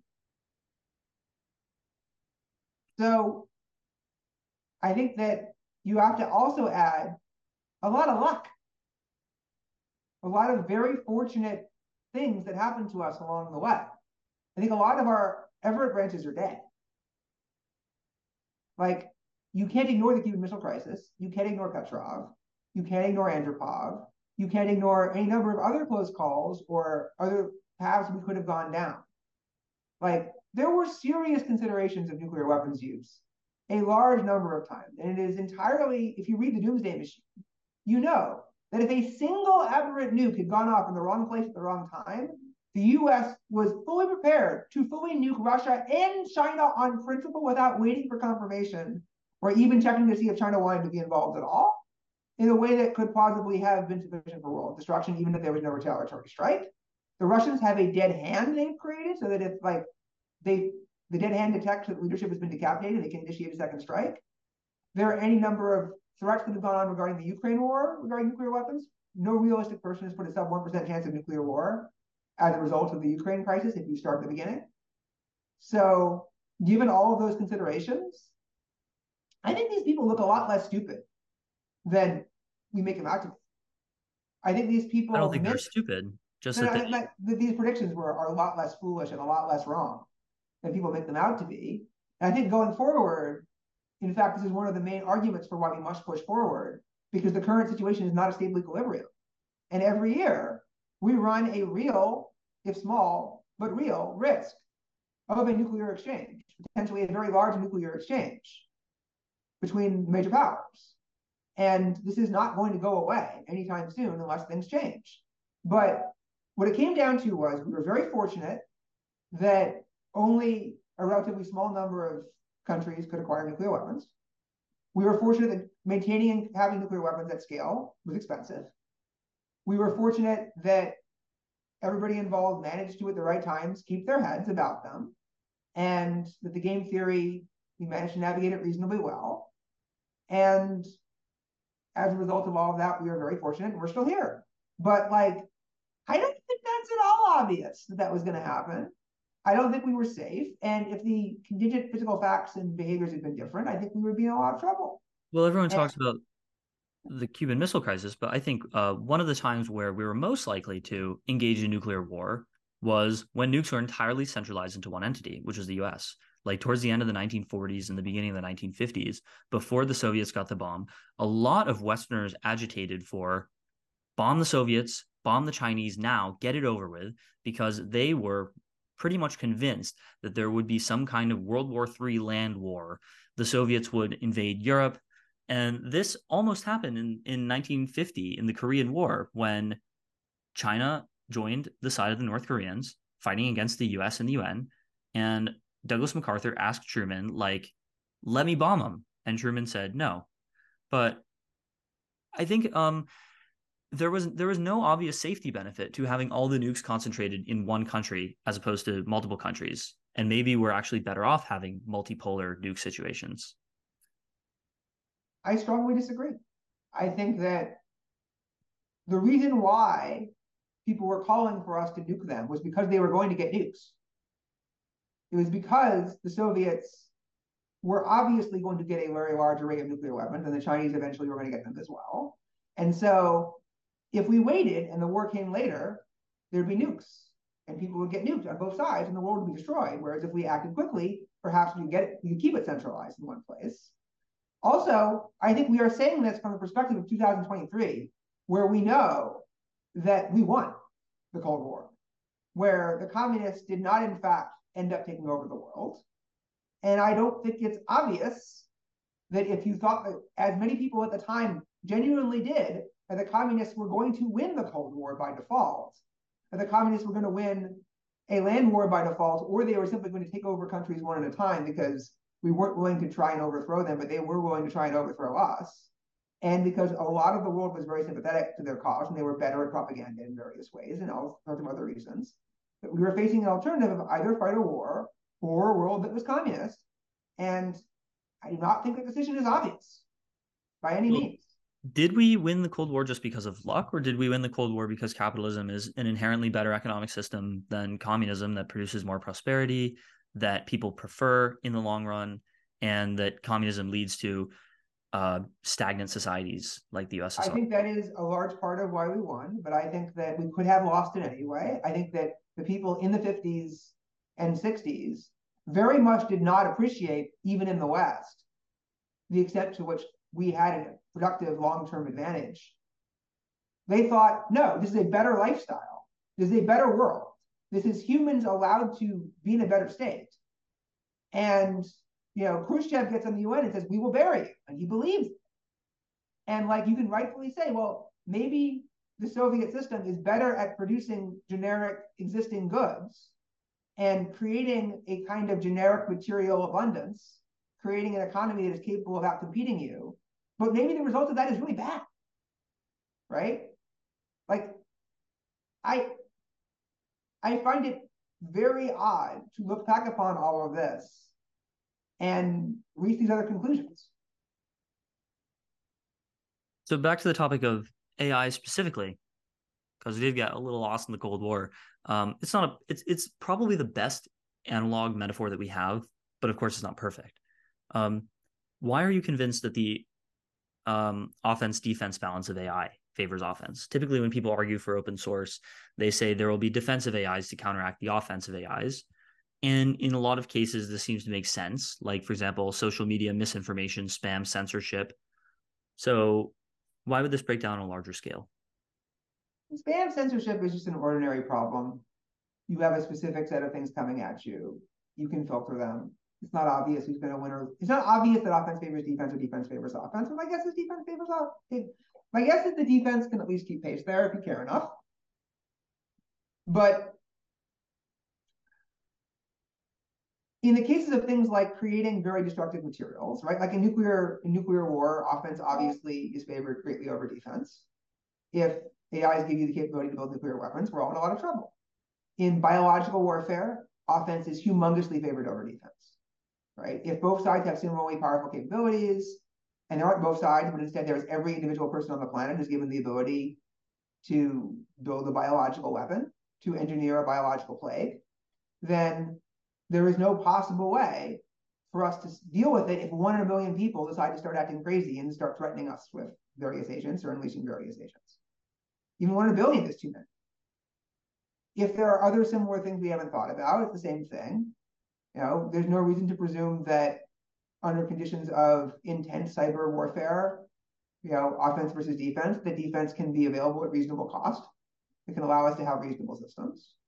But it's not so much about offense versus defense in my mind, it is about competitive dynamics, right? It is about the fact that if everybody has access to a very powerful AI, then anyone who does not put their powerful AIs autonomously in charge of increasing amounts of decision making and increasing amounts of productive capacity and letting them loose, they will lose the competitive battle for resources. They will be outcompeted. And that nature will simply take its course in some important sense, that whatever is most effective will have to get copied and will have to get tuned to be more effective in these ways, because what choice will we have? We will have no say in what the future looks like as humans anymore, very, very quickly. And, who cares in some sense if that represents offense or defense, because we are not going to be engaging in any of the offense or any of the defense, all going to be AIs. So clearly you believe that AI doom is a significant probability, but you don't believe it's greater than 90%. So, you break with Eliezer Yudkowsky on that, who thinks it's 100%. So why? I mean, it's important that he thinks it's 99 point something, not 100, but yes. Basically, I hold out a number of ways where this might not end in disaster. One of which is simply we might not build sufficiently capable artificial general intelligence anytime soon. it might be more difficult than we think. Our civilization might be more inadequate than we think. The technological power laws and scaling laws might not hold. They might not result in practice sufficiently capable systems Does when that just using kick the can down the evolutionary. road? I mean, not for a long time. And the longer we have to solve these problems, the more likely we are using different architectures, the more likely we are in a better spot, more intelligent, more understanding, having more time to work on these problems and more time to find a solution. I think there is some chance that techniques that are relatively imprecise, relatively unsophisticated, give us enough of a chance. There's a significant chance that, in fact, the person who gets there first does create some sort of singleton. There's a significant chance that the people who do figure this out manage to find things I'm not thinking about. They find solutions that we're not considering right now. There will be a lot of very smart, very motivated people working on various forms of this problem. We will hopefully not simply be trying to scale up convolutional AI and hoping for the best, which I think is very, very low probability that will work. But also I have model uncertainty, right? Maybe I'm thinking about the world in ways that aren't correct. Maybe I misunderstand these problems. I haven't been crashing at the bare metal constantly for 20 years. I try to understand these problems in a different way. And when a lot of people have a lot of hope in a lot of different places, I think you should espouse some probability of that. Like how AI researchers think that doom is a lot less likely than you do? Yeah, I mean, I understand. I'm confident a lot of their arguments. I'm confident that some of their arguments are incoherent or not well considered and are just incorrect, and I can disregard those. But others seem far more plausible, and I so mean, I do have to, and you do have to consider to some extent that a lot of people are telling you you're wrong. Right? It's not something you can completely ignore. I think it's very, very hard to have a 99% probability of something, of course. and a very large number of people think it's very, very different than that. But to your credit, this reminds me of a Rune tweet where he said something like, nobody is prepared for what's coming with AI, least of all AI researchers who spend their time trying to lower the curve on a loss function and think of new optimizations and hacks. I think perhaps what they do day to day is a little bit divorced from the long-term societal impacts of AI. Because what they're just doing is programming. Yeah, I mean, they don't inherently think about these things. The stories of people like Hinton and Bengio is that they just didn't think about these things at all because they figured they were so distant, they didn't have to worry about them. Right? They didn't have to ponder what would happen if we succeeded. They just were trying to make incremental progress. And then one day they woke up and realized they'd made enough incremental progress collectively, and they had to worry about maybe succeeding soon. And then they thought about it and they got terrified. Yeah, very Oppenheimer-y of them. And interestingly, there were 3 Turing Award winners, Hinton, Bengio, and Jan LeCun. And Jan LeCun has really not Jan LeCun doesn't really believe that AI doom is a significant probability, if a probability at all. He's very, very skeptical. So do you think he just doesn't understand? I think he chooses not to. I think he is making bad arguments in bad faith, often in very bad form, and he chooses not to engage with the questions in any serious way, and that is his decision. I don't know what else to say. I made a deliberate decision a while ago not to cover Jan LeCun, right? I'm okay, he's making bad arguments. I am not going to quote his bad arguments and then knock on them. I'm not going to dunk on this guy. He can keep doing that, and I'm going to keep ignoring him. But if he makes a good point, I'll quote him. But otherwise, I'll just ignore him. And I've been very happy with that.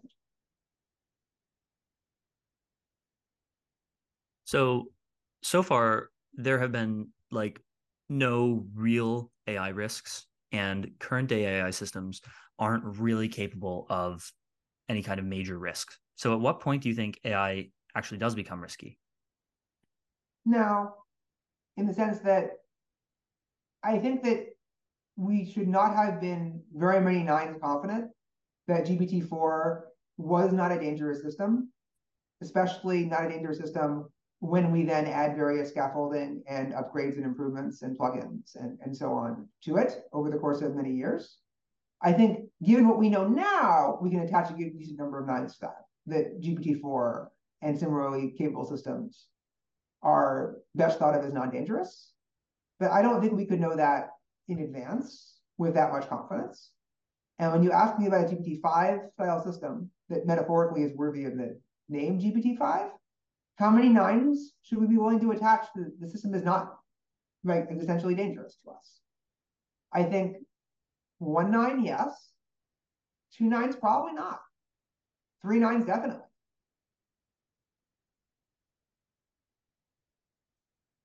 So AI, what do you think AI could do to convince even the most hardened skeptics that it is an existential threat without Most hardened skeptics, kill them.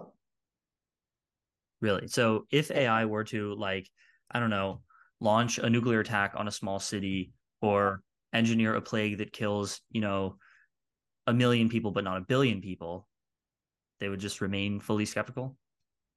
I think there are a number of people who would respond to that being that is malicious humans using AI in a malicious way. We're making a dumb mistake we do not have to make again. We will learn from our mistake. We won't let it happen again. A significant number of people would absolutely react in this way, and they will control a substantial number of resources, and they will still attempt to build AIs. Now, I do think that if it launched a minor nuclear strike that killed millions of people, that the governments of the world would in fact respond probably pretty strongly to that in ways that would make it not so easy to build an artificial and general intelligence. But I do not think that the most hardened skeptics would bow even to that kind of evidence. So one particular risk of AI is hard takeoff, FOOM, where the AI recursively self-improves to go from roughly human level or slightly above to vastly incomprehensibly superhuman in a very short time. So especially given our current paradigm of neural networks that are limited by compute and data rather than just limited by the actual code that they're written in, what do you think about fast takeoff risks now? I think it's a real risk.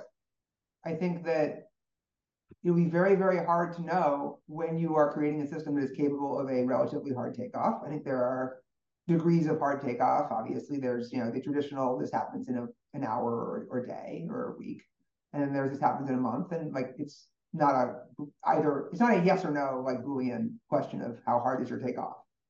But the fundamental theory behind it seems very, very sound, right? Like once you have a system that is capable of greatly accelerating its own improvement and its own capabilities enhancements, then what do you think is going to happen?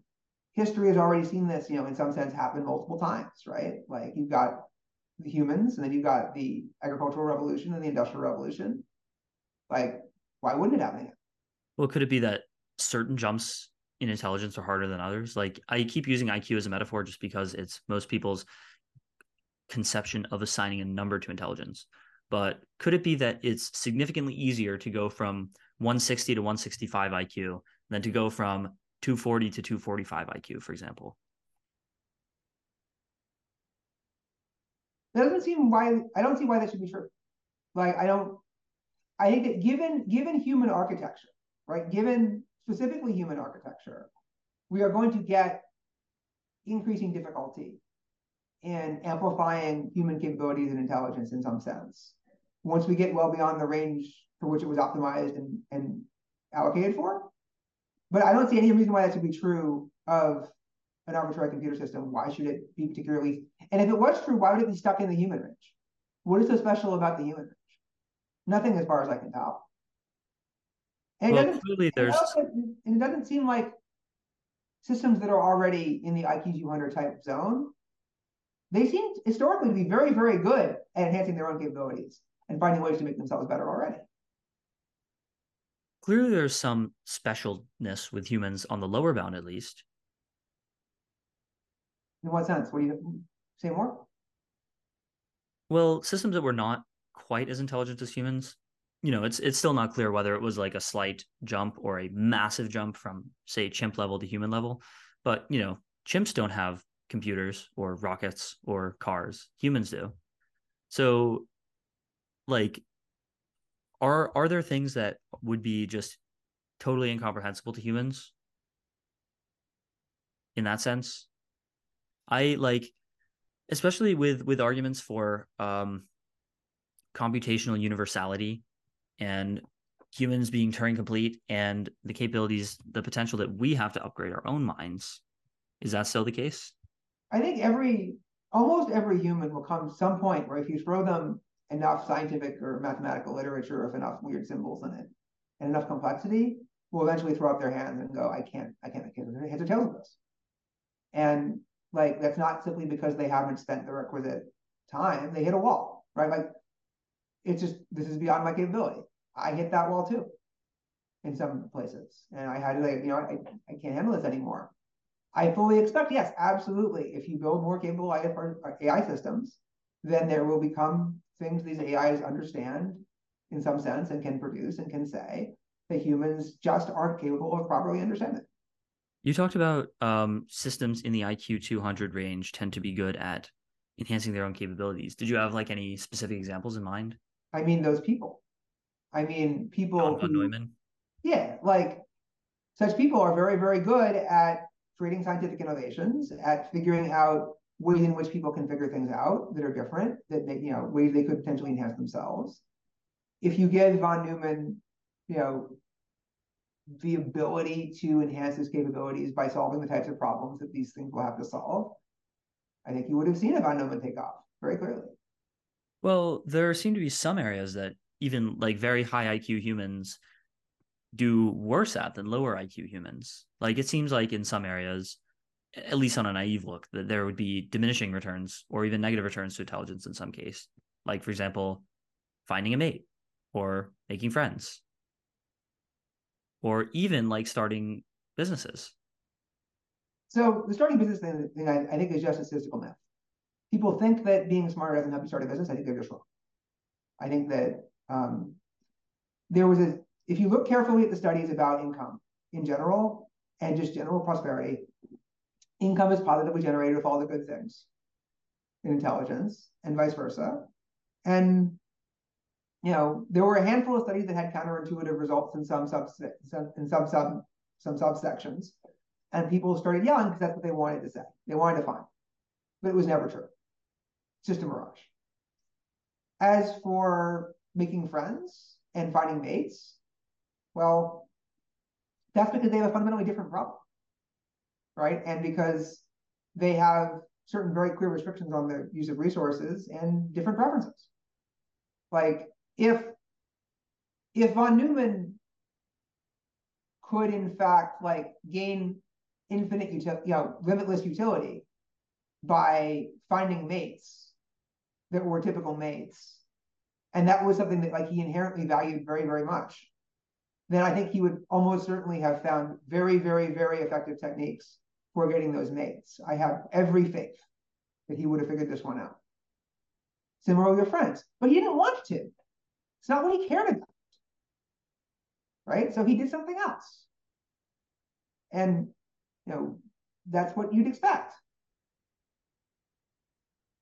So, given the ARS that do exist, if you were made dictator of the world, King Zvi, Emperor Zvi the First, what would you do to best counteract them? So, I mean, if I'm emperor of the world, then obviously that implies a lot of weird counterfactual things. But, in the spirit of the question, I would prepare to impose limits on training runs and compute spends, and I would require the tracking of, advanced GPUs, and be ready to move towards a world in which you said these things weren't ready to proceed. And I would also fund, various efforts to try and solve various forms of the alignment problem as well. But I would also do a lot of other things if I was emperor of the world. So there you go. But Yeah. I mean, but it also solves a lot of your problems, right? Because you're emperor of the world, you know that you can enforce your restrictions around the world. So, what about a lower level of power then, like president of the US?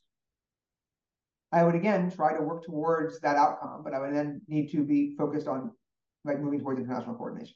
Yeah. The main difference is if you're emperor of the world, you don't really need to care about international coordination. But, like the common counter argument when people in America talk about slowing down AI is what about China? China's not going to stop. To which I say, how do you know? What makes you think that? Because, and I don't agree that necessarily, but because China wants to defeat America, and AI is a really powerful tool, and it will advance this powerful tool as much as possible in order to impose its will on the world. Now that sounds like Bertrand Russell in 1950, right? That sounds like one of these two things must happen. Everybody will obviously respond to their incentives. Like there's no way we could possibly get along with these people. As far as I can tell, we're not trying to get along with these people. We're not trying to make a deal with these people. A deal was very much in China's interest. Why wouldn't they make the deal? The Chinese are acting very, very terrified of LMs, and rightfully so from their perspective, right? They have to worry quite a bit about what this would do to their ability to control their people. And also, we're eating their lunch, like quite badly, right? Like all of the major players here are Americans or to some extent UK. Like if we offered to stop the race, to slow down the race, if they played ball, why would Xi Jinping say no exactly? I am so confused by this claim. As far as I can tell, everything they have, they got it from us. What the Chinese are doing is they are copying our stuff. And so, like, we're afraid of our own shadow. We are causing our own problem and then saying that because the Chinese have our old stuff, we have to make new stuff that they will then steal again. On a tangent, could it actually be a good thing that LLMs could help destabilize the grip that the CCP has over Chinese society? It's an excellent thing, in particular, because it means that they're less eager to pursue LLMs right now. Whether or not, we would want China destabilized is a question that, I am choosing not to think about too carefully, but like it's not obviously good or bad. So we talked about Emperor of the World and President of the US, but what if you became the CEO of, say, OpenAI? Then what would you do? Because not only would you be coordinating internationally, you would now need to coordinate domestically with the other AI companies. Yes, but I'd also have full authority over OpenAI. So in some ways it's easier, in some ways it's harder in terms of like a different place to play the game from. If I was head of OpenAI, I would start out by making various public commitments and working with the other labs to make various public commitments about under what circumstances we wouldn't release systems, we wouldn't train systems, try to work together to create an international framework that like once we sign off on it, maybe the countries can sign off on it as well. Specifically, if I was OpenAI, I would say my first problem would be I have to address my internal culture, right? Like I have a culture filled with people who are like thinking about this much less well than Rune is. Like I'm basically okay with having Rune on my team. Like Rune is actually thinking reasonably well about these problems. He just has like reached different conclusions and has different opinions. But there are people who are very dismissive of the very question of safety. And those people kind of got to go or be like compartmentalized in a place where they don't know dangerous things. Would be my first approach, right? Like I have to move towards I have to rebuild my corporate culture. I have No, to Zvi, corporate culture. you don't understand. We have to build the thermodynamic god and unleash it on the universe. Yeah. I don't want to do that. Yeah, I would love to have an EAC person on the podcast so I can ask them like this specific question and see if there's anything there or if it's just like LARPing. My response to that is you are allowed to have preferences, and one of my preferences is I don't want to do that. Like Yeah. it's just that simple. Like I'm so tired of, people thinking like that's not enough. Right? I'm allowed to prefer certain arrangements of atoms to others, and the arrangement you propose is bad. So no. In fairness to the EACs, though, I think that most of them don't think that AI Doom is that likely. And if they did, they would probably not be EAC. So they think, we're building the thermodynamic god and it will like benefit the universe greatly. And, maybe it'll kill us, but probably will benefit the universe greatly. Which is actually pretty similar to what even Eliezer Yudkowsky used to believe 25 years ago. No, he started out thinking it was going to, if AI is built, it's going to be capable of doing some amazing things, some, transformational, in the best possible way types of things. That's just not the default outcome. That's just not the likely outcome unless we solve a bunch of impossible difficulty level problems. And right now, we don't have a path to doing that. So that's going to be a problem. But, the EXLs, as far as I can tell, they're not uniform, right? They have a lot of different kinds of reasoning and motivations behind what they're doing. And some of them are well thought out and reasonable, and some of them are not well thought out and not reasonable. Some of them are, in fact, like humans don't matter very much, and I don't really care if everybody dies, right? Others are the humans won't die. Some of them are like the humans won't die, but if they did, that seems kind of fine, right? Or it will be like the judgment of the universe or whatever. Mm-hmm. And you have people who say like, well, I don't want the humans to die, but acceleration is the way to make sure they don't die. It's all over the map, right? Like, and again, it runs the gamut as well as in quality of argument. And then some people like Robin Hanson have entirely different opinions. It's like the meaning of like what it is to be human will change significantly over the, indefinite span of the future, just like it has in the past. And like, who are we to say that our specific way of doing things in 2023 is the way that must be imbued into the future AI and it must be aligned to this? Why wouldn't we be able to think of AIs in the Robin Hanson way as our mind children, our descendants, our lineage? You can choose to do that. I don't. I don't think that counts. That is not. But what Robin Hanson described the vision of the future, in which I ascribe very little value. I do not want that vision of the future. I will let other people decide whether they find value in that future. I don't think it's incoherent to find value in that future. I think we could.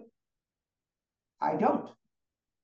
I don't think that like we built a bunch of artificial intelligences that then contain some legacies because they were trained originally on human, data and text and other forms, that then adopts itself to the environment to which it's given. And that will inherently be something I value and that I think should be the thing that populates the universe. Yeah, I think that's bad actually.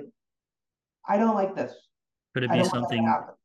could it be something better than like your current best conception of what it is that you value? Like let's say that you had like a medieval peasant from 1300 that you brought into the modern world against their will, against their wishes. And now, religion is a lot less relevant and a lot of their societal structures that they had been used to have disappeared, but at the same time, they will no longer have to die at the age of 30, deal with plagues and barbarian invasions, and they get to live in a house with air conditioning and computers. I think my actual prediction is that once they adjusted to the culture shock and the language barrier and so on, you would see a wide variety of responses. I think a substantial portion of people would react very well and say, well, obviously, this is vastly better. This is a utopia. The world is great.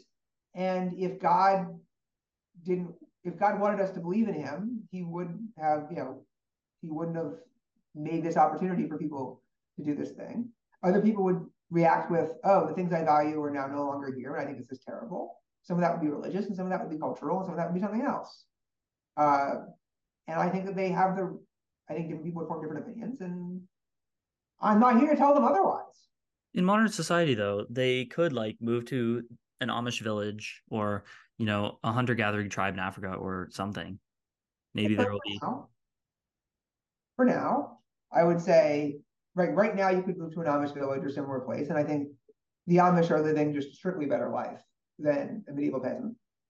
Like it would be very, very hard for me to disagree, find a way to disagree with that. But there is the problem that you're still around a group of people outside of you that don't believe in that, that don't follow that. And a lot of people from medieval society would inherently care about that quite a lot for reasons that I think are pretty easy to be sympathetic to. And also, they would quite reasonably ask, will I be allowed to continue in this lifestyle for all that long if they actually understood the situation, right? Like, that's the thing about AI. Right now, if I wanted to, I could go out and join an Amish village or basically live any lifestyle from history that I wanted badly enough. I have the resources for that. But if AI comes along, that's no longer going to be the case. We are no longer there's not going to be any refuge anywhere if things go badly. And probably in a lot of versions of things going relatively well, it's going to be difficult to find refuge of that type as well. So, with all this talk about AI doom, let's end on a more positive and parochial note, I guess. So, I think that you're an excellent writer. I loved your AI weekly columns. I would read them on Less Wrong. I still do, mostly. So, what advice would you have for someone who wants to be a writer? So if you want to be a writer, there's only one way to be good at writing, and that is to write. You have to write, and you have to do it with deliberate practice, meaning you have to like look at what you're writing, ask yourself like what parts of this worked, what parts of this didn't work, how do I improve it, what rules does that reflect, how do I iterate on that. But literally every writer who talks about how to be good at writing just says write, write, write, write constantly. And that is in fact how I got good as well. What about publishing? Like currently I have 30 or 40 drafts in my Substack folder that are something between like a single line of an idea and a like 90% finished essay that I haven't wanted to post because it's not very good. So at what point do you publish something? If you're not killing your darlings, you're not doing a good job, right? Like if you publish 90 something% of the words that you wrote down on the page, then you're not filtering properly and you're not asking yourself what parts of it are good and what parts of it are bad. But also like you do want to put yourself out there and accept that like, your first 100 posts are mostly going to suck versus, post 101 to 200. 100, wow. I mean, suck less, but like, yeah, no, I wrote, multiple magic articles a week for years. And then I wrote a lot of posts in the rationality space and slowly you get better, but it is slow, right? Like, let's not fool ourselves on this. All right.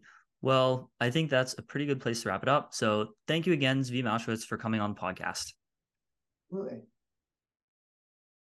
Thanks for listening to this episode with Zvi Mowshowitz. If you like this episode, be sure to subscribe to the Theo Jaffe podcast on YouTube, Spotify, and Apple Podcasts. Follow me on Twitter at Theo Jaffe, and subscribe to my Substack at theojaffe.com. Thank you again, and I'll see you in the next episode.